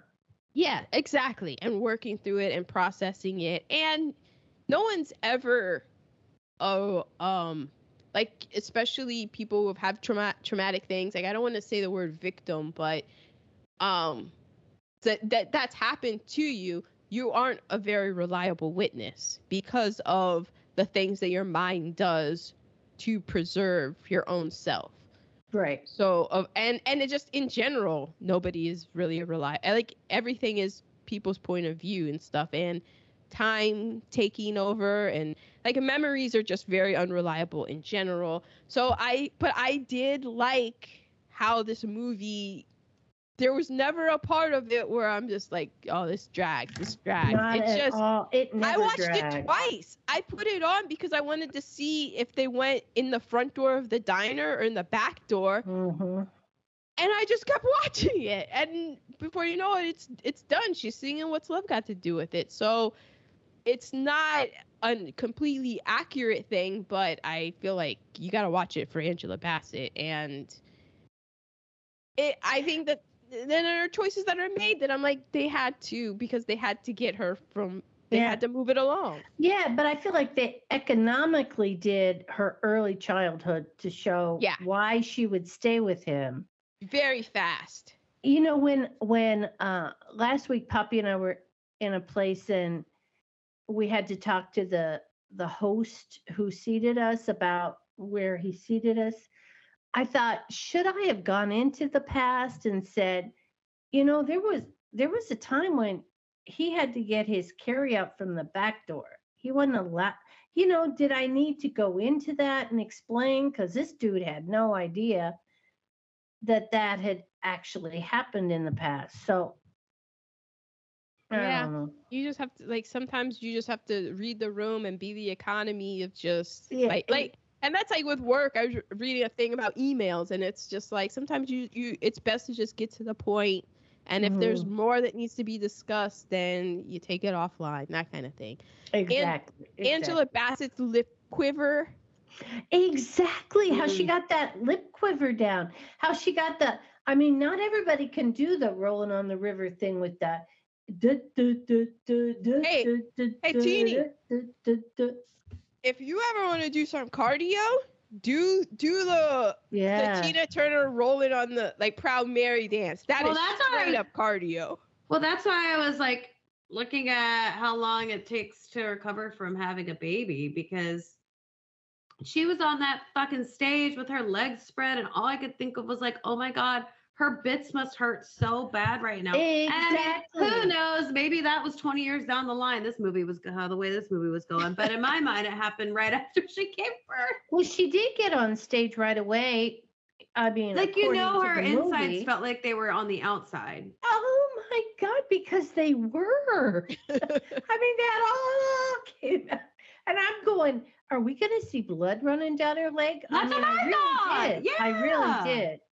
Yeah, she must have had some good. And that's like a workout. And then I Googled how long before working out after having a baby. And some people say after a few days. Well, it depends on how in shape you are before. And you're not going to be doing that. And I think it also depends on the actual child, the actual labor. The delivery. I know. I'm just kidding. I know there's. Exactly. But no, I thought we were going to see blood running down her legs too. I really did. That would have been a little bit more impactful. So yeah, I deserve that. But then I would go, well done, Tina. You took one for the team. There we go. Well, Tina, she just patted everything all up, slapped her. Oh yeah. She's like, I will not let Ike see this. True. I will not. I will. And also, like, we haven't really talked about it, but like Tina Turner, her greatest gift besides enduring torture and surviving is that she is an amazing performer. Well, that's what she said. Put me on stage, I'm gonna be fine. Yeah. So she was probably, her insides were probably like, zip, this is what we do. In that crazy weird way.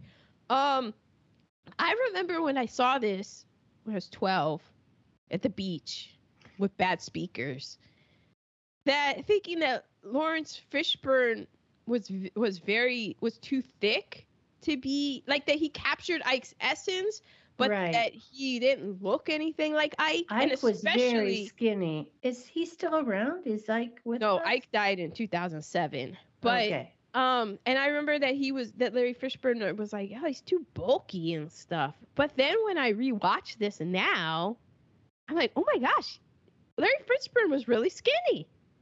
He really was. He's not as skinny as Ike was, because Ike was on that narcotic. But it's just a weird thing of remembering of like, and also how like time and age, I'm used to seeing him now with his much fuller face because he's gotten older. And so now seeing him, I'm like, oh my God, he was really thin. But at the time, I didn't think he was that thin. And it happens a lot with movies that we do, where I'll see an actor and I remember seeing the film and thinking that they look old, and then seeing it now and knowing what they look like now or older and being like, oh my God, they were so young then. I can't believe I thought they looked old. Yeah. Yeah.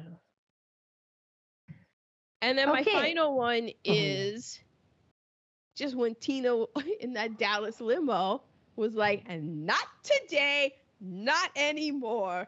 And just went and just started wailing back and fought back. Exactly. Fought back. Mm-hmm. Now, is this a memory I really had, or one that I wish I had? In that, didn't the theater kind of cheer? Oh yeah. Okay. Everybody cheered, and then everyone cheered in the theater, and then when they walk into the lobby, like she comes in with her glasses, and then when Ike comes in, there was the one person who cackled at Ike, all disheveled and beat up with blood everywhere. That was my dad, who when Ike came in all busted up, was just laughing. It was just like, ha, look at him.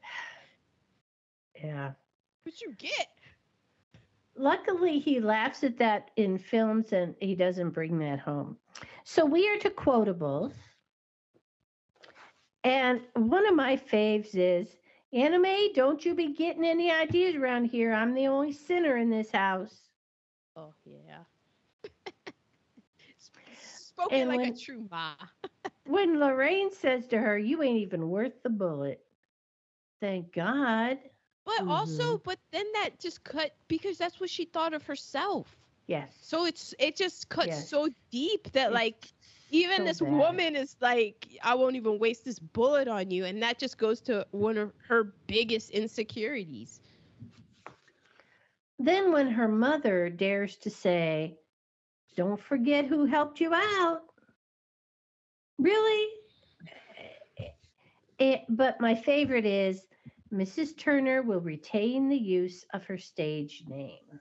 Which I was so glad they went into that, because as I was watching this, I was like, you know what? I wonder, does she like the name Tina? Would she rather go by Anna Mae? And so I was glad they did that, because that answered my question. I don't know that she cared about, but it was the name that would get her recognized to be able to further her independent and career. Now she had to make all new money. And she did. I mean, she did. She came out on the other end of it. It like she reclaimed it. It was basically like the lotus, the lotus blossom. In Buddhism, taking poison and turning it into medicine. Like that was because she was beaten the night that she was christened Tina Turner. And the whole reason that she was named Tina Turner was because of like what had happened with Rocket 88 and other people. And Ike was like, if I change her name, he trademarked it so that it was Ike and Tina Turner. So she couldn't go anywhere without him because that was his name. And that's why she was like, I don't want anything. And that's what I have except my name. And that's a meme worthy of it. I love the way that Angela Bassett delivers that. How she's just sitting back in her white suit. And she was like, accept my name. You have it. And I worked too hard for it, Your Honor. She does her head thing. And you're just like, yeah. Because that was like, yeah, you can have all of that stuff. But she gets the name. And now it's hers. She reclaims it. It's all hers. And for I love just in the movie how she re-recorded the Ike and Tina Turner stuff so that now people like, I do like that song Fool in Love. It's on there and it's like she gets it. It's her publishing. It's Larry Fishburne doing the Ike parts, and you can't tell because that's because he did the real singing for Ike's parts. Yeah, he did it. So on Fool in Love, it's Tina Turner and Lawrence Fishburne doing the Ike parts, as opposed to if you go and you get like I have CD, like Evan gave me this cool like Ike and Tina Turner story thing, and so that has like him on it, but I just prefer just my spiteful ass is like, I prefer this because this is what Tina wanted, and she re-recorded it, and I like it. Exactly. Other quotables? I have. You want a drink? Yeah, I want a drink. And the only other one I wrote, which probably isn't a good reheatable, but you got her screaming like a man now. Yeah.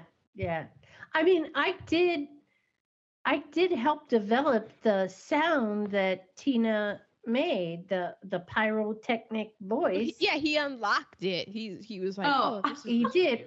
I didn't hear you say Ike. I thought you said you. I thought you said I did help. I did. That was me and Tina. She wrote me and Tina, the Tina Turner story. This is from her mom, and it's just a wow.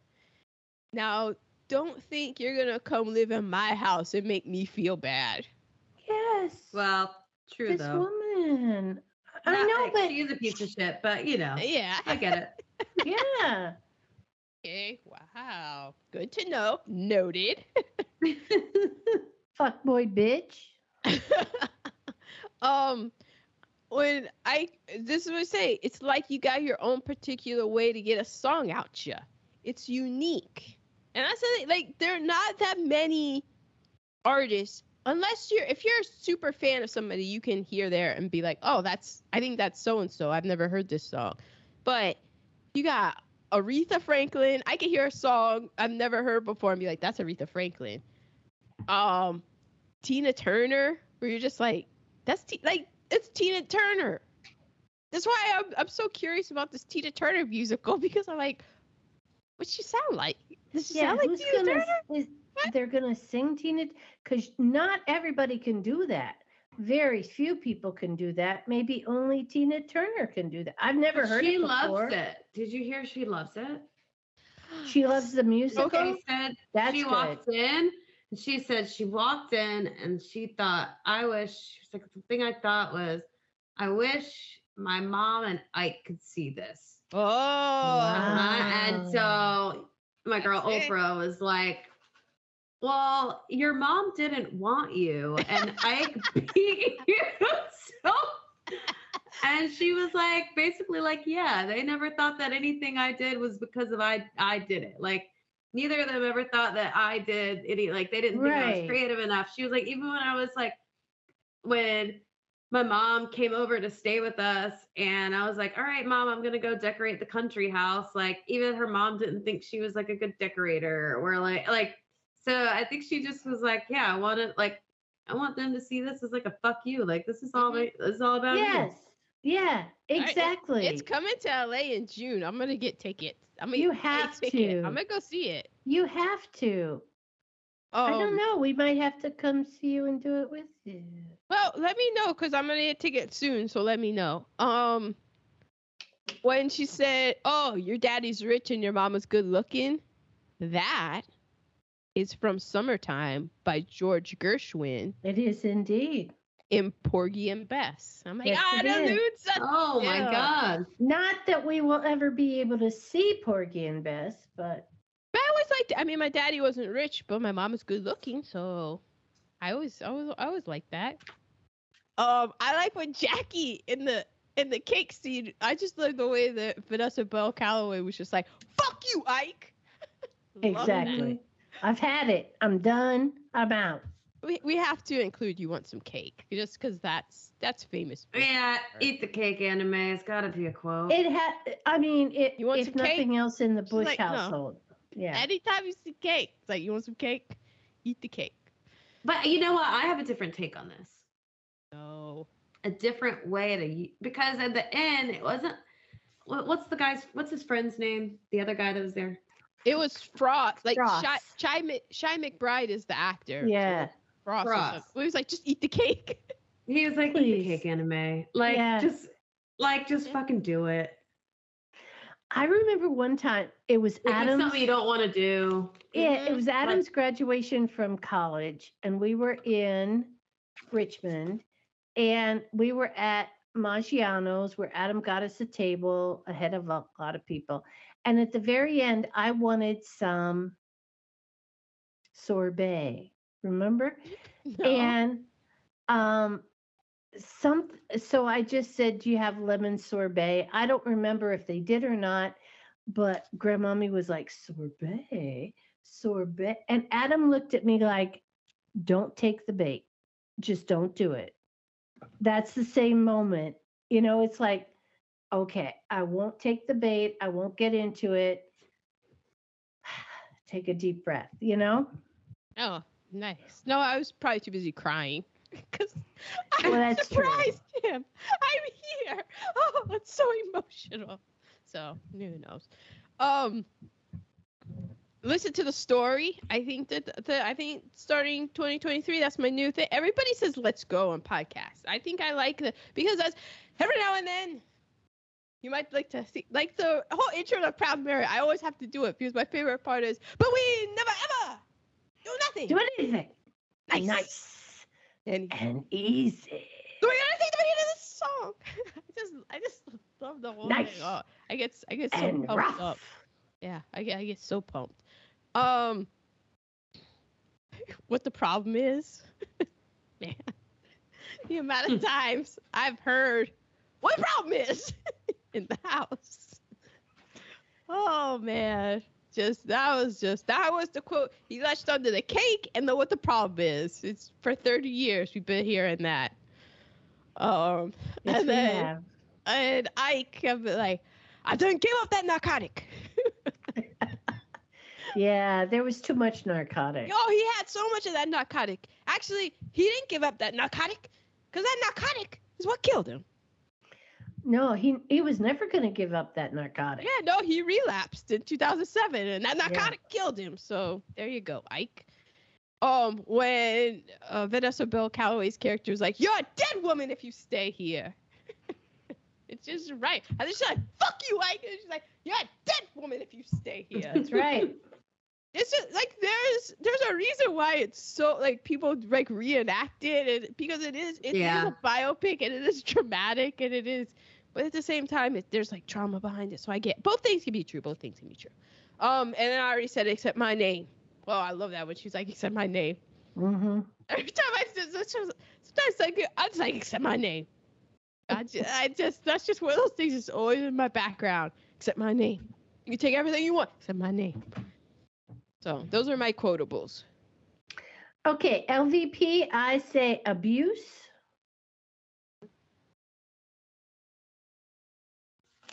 Okay, I said my runner-up LVP is Amazon Prime's Rewind feature. It's terrible. To be a company like Amazon, their Amazon Video is absolutely awful. And the Rewind feature, like, it took me so long just to watch The Proud Mary thing again. Oh my We watched it on Apple. Yeah. Well, it must be nice. And my LVP is Ike. Get out of here. Yeah. Fuckboy of the year. I already have an answer. Exactly. He is mine as well. So I just have the honorable mention is Phil Spector. In case you don't know, Phil Spector was the white guy that produced River Deep Mountain High. Now, I have a confession to make. I think that Phil Spector is an awful human being, a piece of shit, and all of that. But you know that song, Christmas? Dun, dun, dun, dun, dun, dun, Christmas, the snow coming down. Yeah, that's a Phil Spector joint. Like Phil Spector is one of my favorite musical producers. He was famous for what's called the Wall of Sound. I love the way that things that he produced sounded, but that I think he's a piece of shit. So we were talking about like earlier, like who you're gonna cancel. I will still listen to Christmas because of Darlene Love. I'll still listen to River Deep Mountain High because of Tina Turner. I'll still listen to Ronnie Spector stuff that he did, like the stuff that he produced because other people were involved in it. But he's a piece of shit. He was a murderer, and in 2007 at Ike's funeral, he said. Now, keep in mind, he paid Ike a ton of money because he didn't want Ike anywhere near the studio in River Deep Mountain High. He just wanted Tina Turner. Yeah. But yet, at Ike's 2007 funeral, this fuckboy said that Ike made Tina the jewel that she was.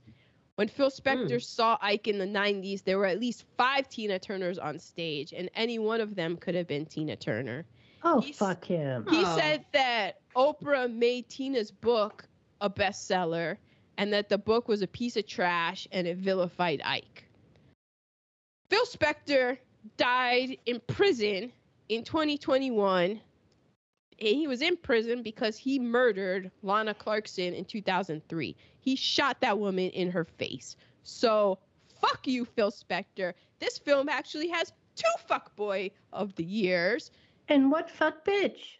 Mm-hmm.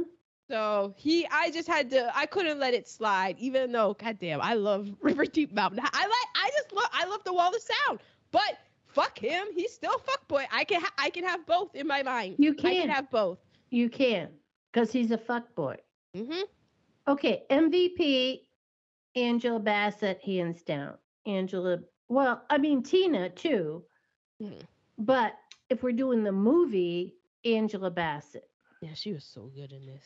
My runner-up is Tina Turner calling Ike ugly all the time. But I think my MVP is the ending when they show Angela Bassett performing and then show Tina Turner, because I thought that's the way to be. They're both my MVPs. It showed how great of a job she did, and I thought it was the perfect way to end it. I agree. I agree. I really, I wanted to see her. I wanted to see the actual her. And then you saw, oh my God, what Angela Bassett did with that role. Well done. Angela Bassett's in the Tina documentary. Like they have, like she's in it. I highly recommend it because it talks about the movie as well. I have honorable mention the Dallas Ramada Inn guy for taking in Tina Turner. Yeah. Because that was 36 cents and a mobile credit card. But she was like, I promise you, I will pay you back. And he was like, that's okay. And he had this crazy Texas, like, sequined cactus. No, that was the 70s. Poppy had one. Ew, like a wild. suede one. Yeah. Yeah. But then I'm also going like, well, why didn't he call the police? But then because of cast, I'm like, well, damn, I guess, like, no. Yeah, good thing you didn't call the police. Exactly. And that's a part of cast too with domestic violence. You're getting beat. If you're a person of color, you're supposed to call the police on this person. Like you don't. But then the police could kill him, right? Or her, or whoever's abusing you if there's a person of color. So that just is an added thing because that hit me when I was watching this. I was like, oh, you see this woman, and you're not gonna be like, oh, do you want me to call the police or anything? But then I was like, wait, no, maybe it's Dallas.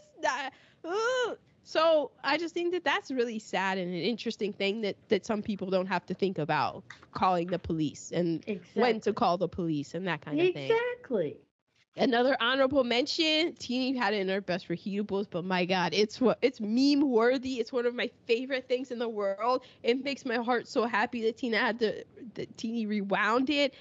In Proud Mary, when the lights go out after the We Do Things Easy, and then it comes back up and she's doing the dance and it's the gold fringe is going all crazy. That's so good. And that was probably a Bob Mackie gown. And that was one of Tina's originals that she let Angela Bassett wear for the movie. Because in the Tina documentary, you see her wearing, I was like, oh my gosh, that's exactly the same dress that she was wearing, and just how the lights come up and how it's moving. Oh my gosh. Yeah, that was an amazing dress. I did see them in concert one time. What? I did see them in concert, and I don't remember where it was, and I wasn't with Poppy. So maybe you were going to, because they opened for the Stones. The Rolling Stones had B.B. King and Ike and Tina Turner open for them. If only. But I might have been in Lexington. I don't remember. But I did Lexington without my dad. Because I think he was out in L.A. at the time. Oh. And I remember thinking, oh my God, he's out there with the Ikettes. How can I compete with that? Yeah, I do remember that.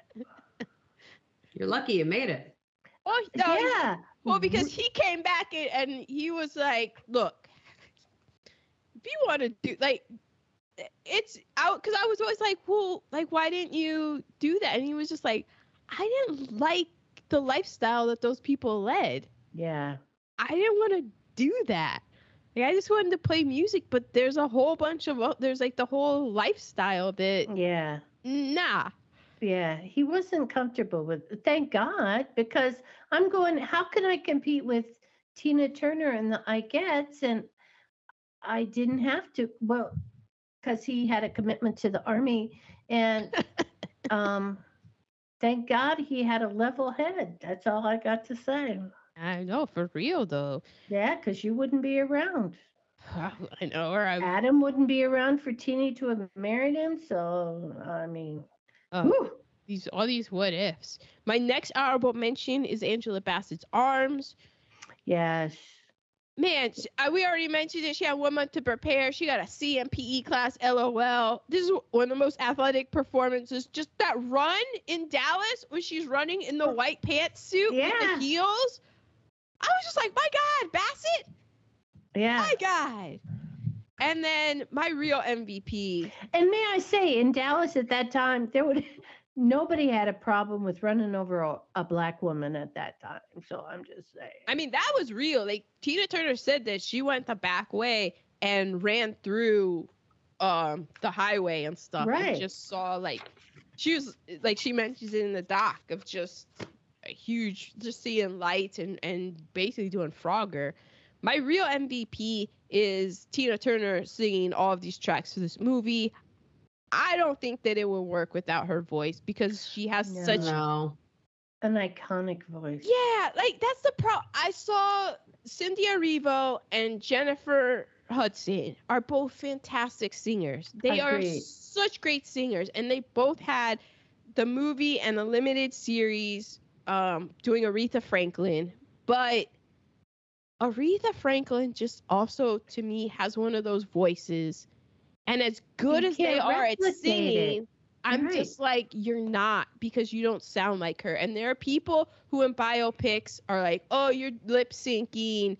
It doesn't. But to me, if you're famous for your voice and you don't sound like the person that's why they're famous is their voice. Freddie Mercury. You got to have the real Freddie Mercury. But that's what they did with his voice. I believe they took Freddie Mercury and then they also took Rami's way down in the mix.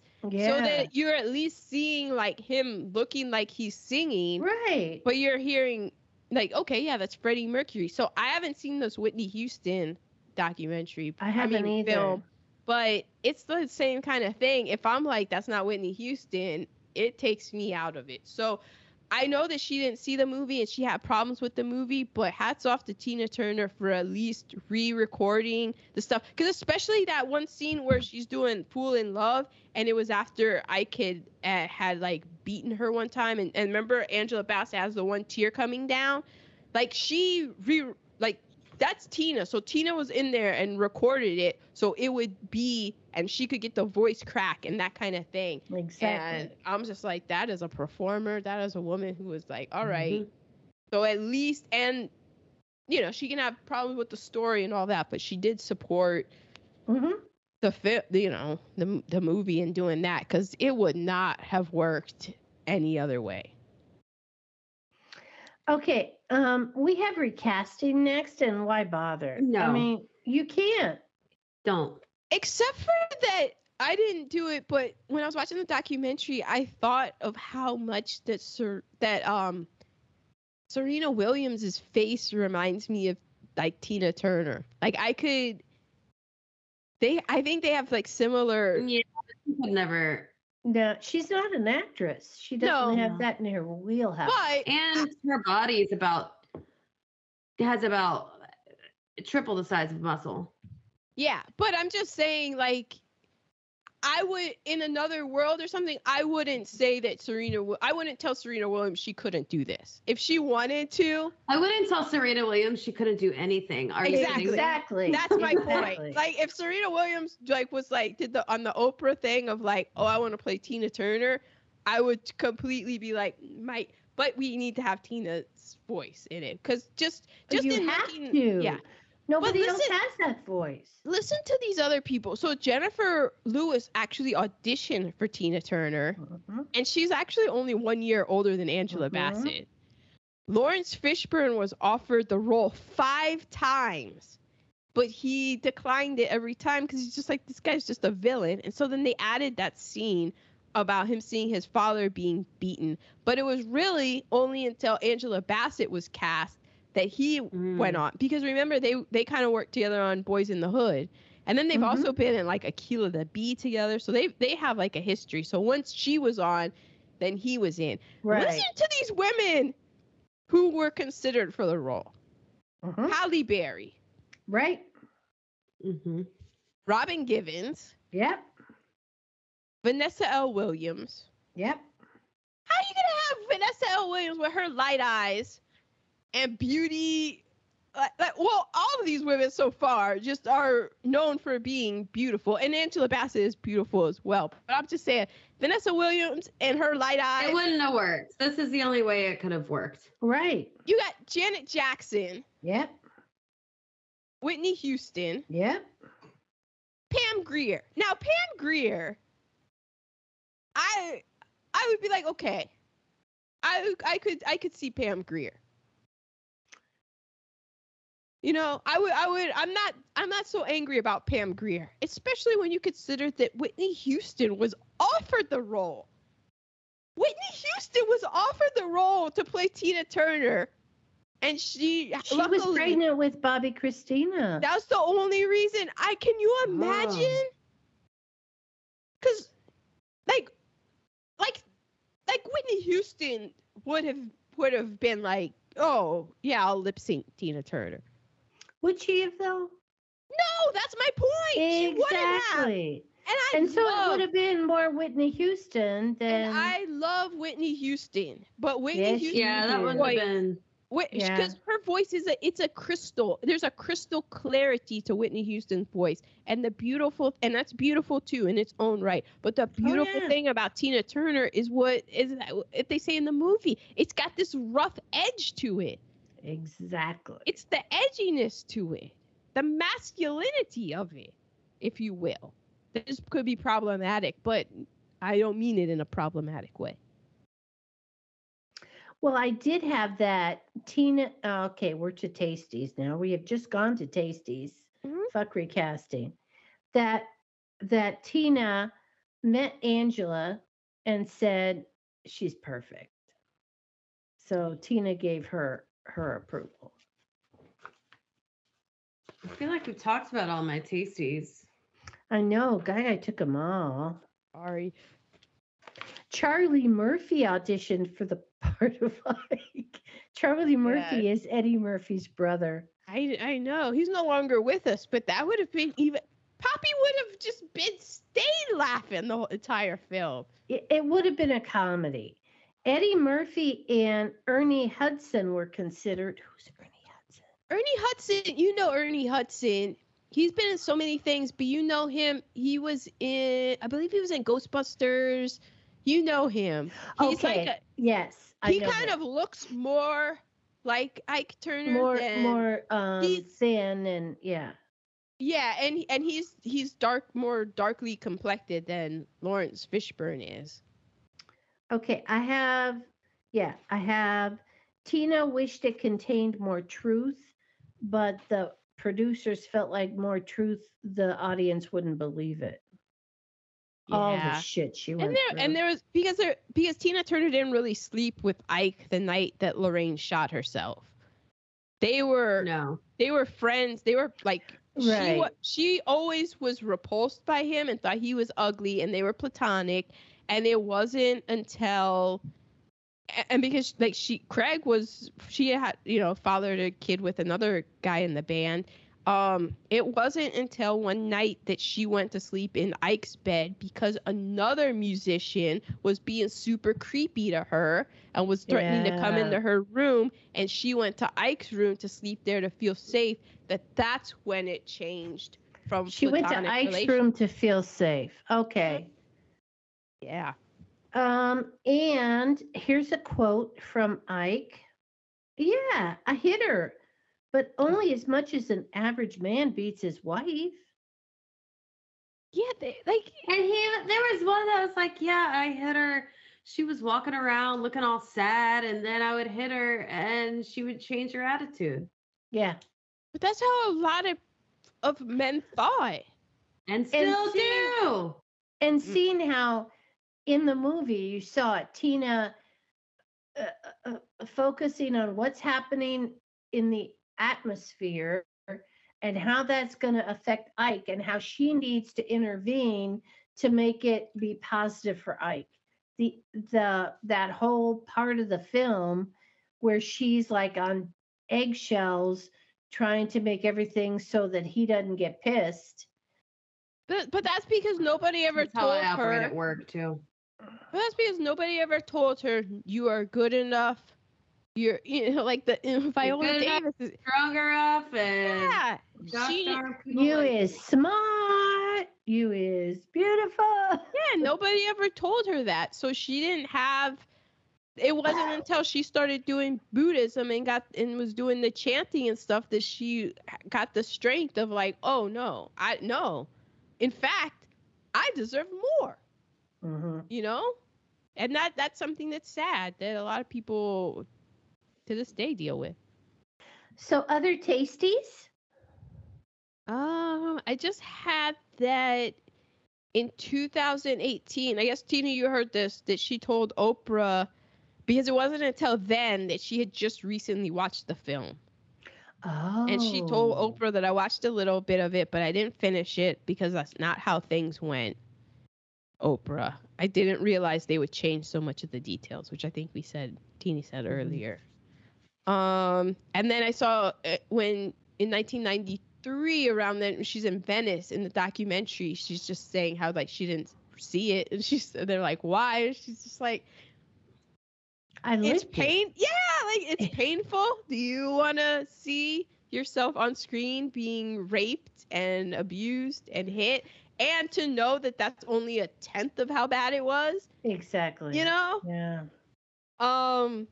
That scene where Angela Bassett it's one of the brutal beating scenes where she's on the couch when she was swimming, and she's on the couch and she falls over the end of the couch. That was only done in one take because she got a hairline fracture in her arm, in her hand. Yeah. Because you're just like, oh my gosh, just the brutality of it. I think like all this other stuff is just from the celebrity book club podcast that I listened to. It was about, because in the movie, I didn't know as a kid that wasn't her real hair. And so seeing the movie, how her hair falling out, and then because she had, and that's a thing of cast of natural hair and the idealized European model of straight hair being more beautiful, that when her hair fell out, she felt that she was more beautiful because then she could have the wigs with this long straight hair.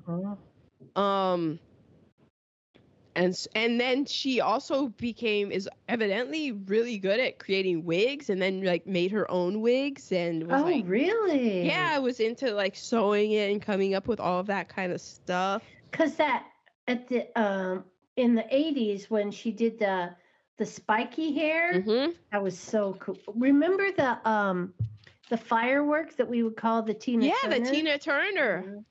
There's that firework. I know exactly which one you're talking about. See? Exactly. And then like in the movie, another one of the inaccuracies is when Ike comes and confronts her when she's going out to do like What's Love Got to Do with It, like, you know, coming out of her own. And he has the gun, and she's like, what are you gonna do, Ike? Well, when Tina was living with Rhonda after she left him, Ike did drive-by shootings.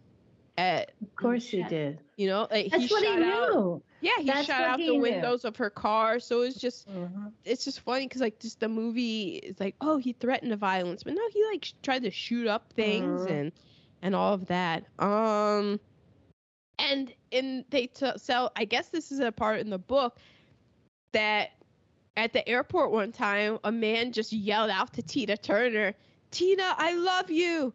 Because of your movie, I stopped beating my wife." Oh my God. Oh, wow. Oh God. Just can you imagine like all that she's been through? It's like, okay, like thank you. Well, like okay. Yeah. What is she supposed to do with that? When did anybody think it was okay to beat another human being? They have, because look at the history the history of the world. I was reading an article about beauty standards with women and how that the end goal it's always like, oh, we need to be this, because it's always like, oh, in this culture it's a European standard, but how there are other cultures where they feed women so that to be married, so that they're obese. And like in other countries, because that means that you had enough money to feed them the stuff that made them obese. Right. And then like another beauty standard is like extending your bottom lip and that kind of thing. And because they're talking about some people getting fat sucked out of their cheeks so that they would have cheekbones, and things about like injecting lips, and then all of the different things. Yeah, like all the different, like, skinny is now in, because in the early 90s, remember, like rail thin, early 2000s, skinny, and then it flips to like, oh, does my butt look big in this? And now it's like, no, I need to go someplace and have my butt look big in this, and all of that.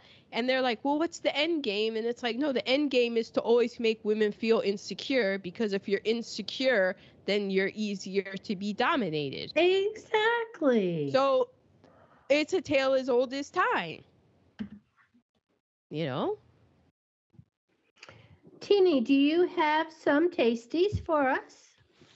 No, I think we've covered all of mine.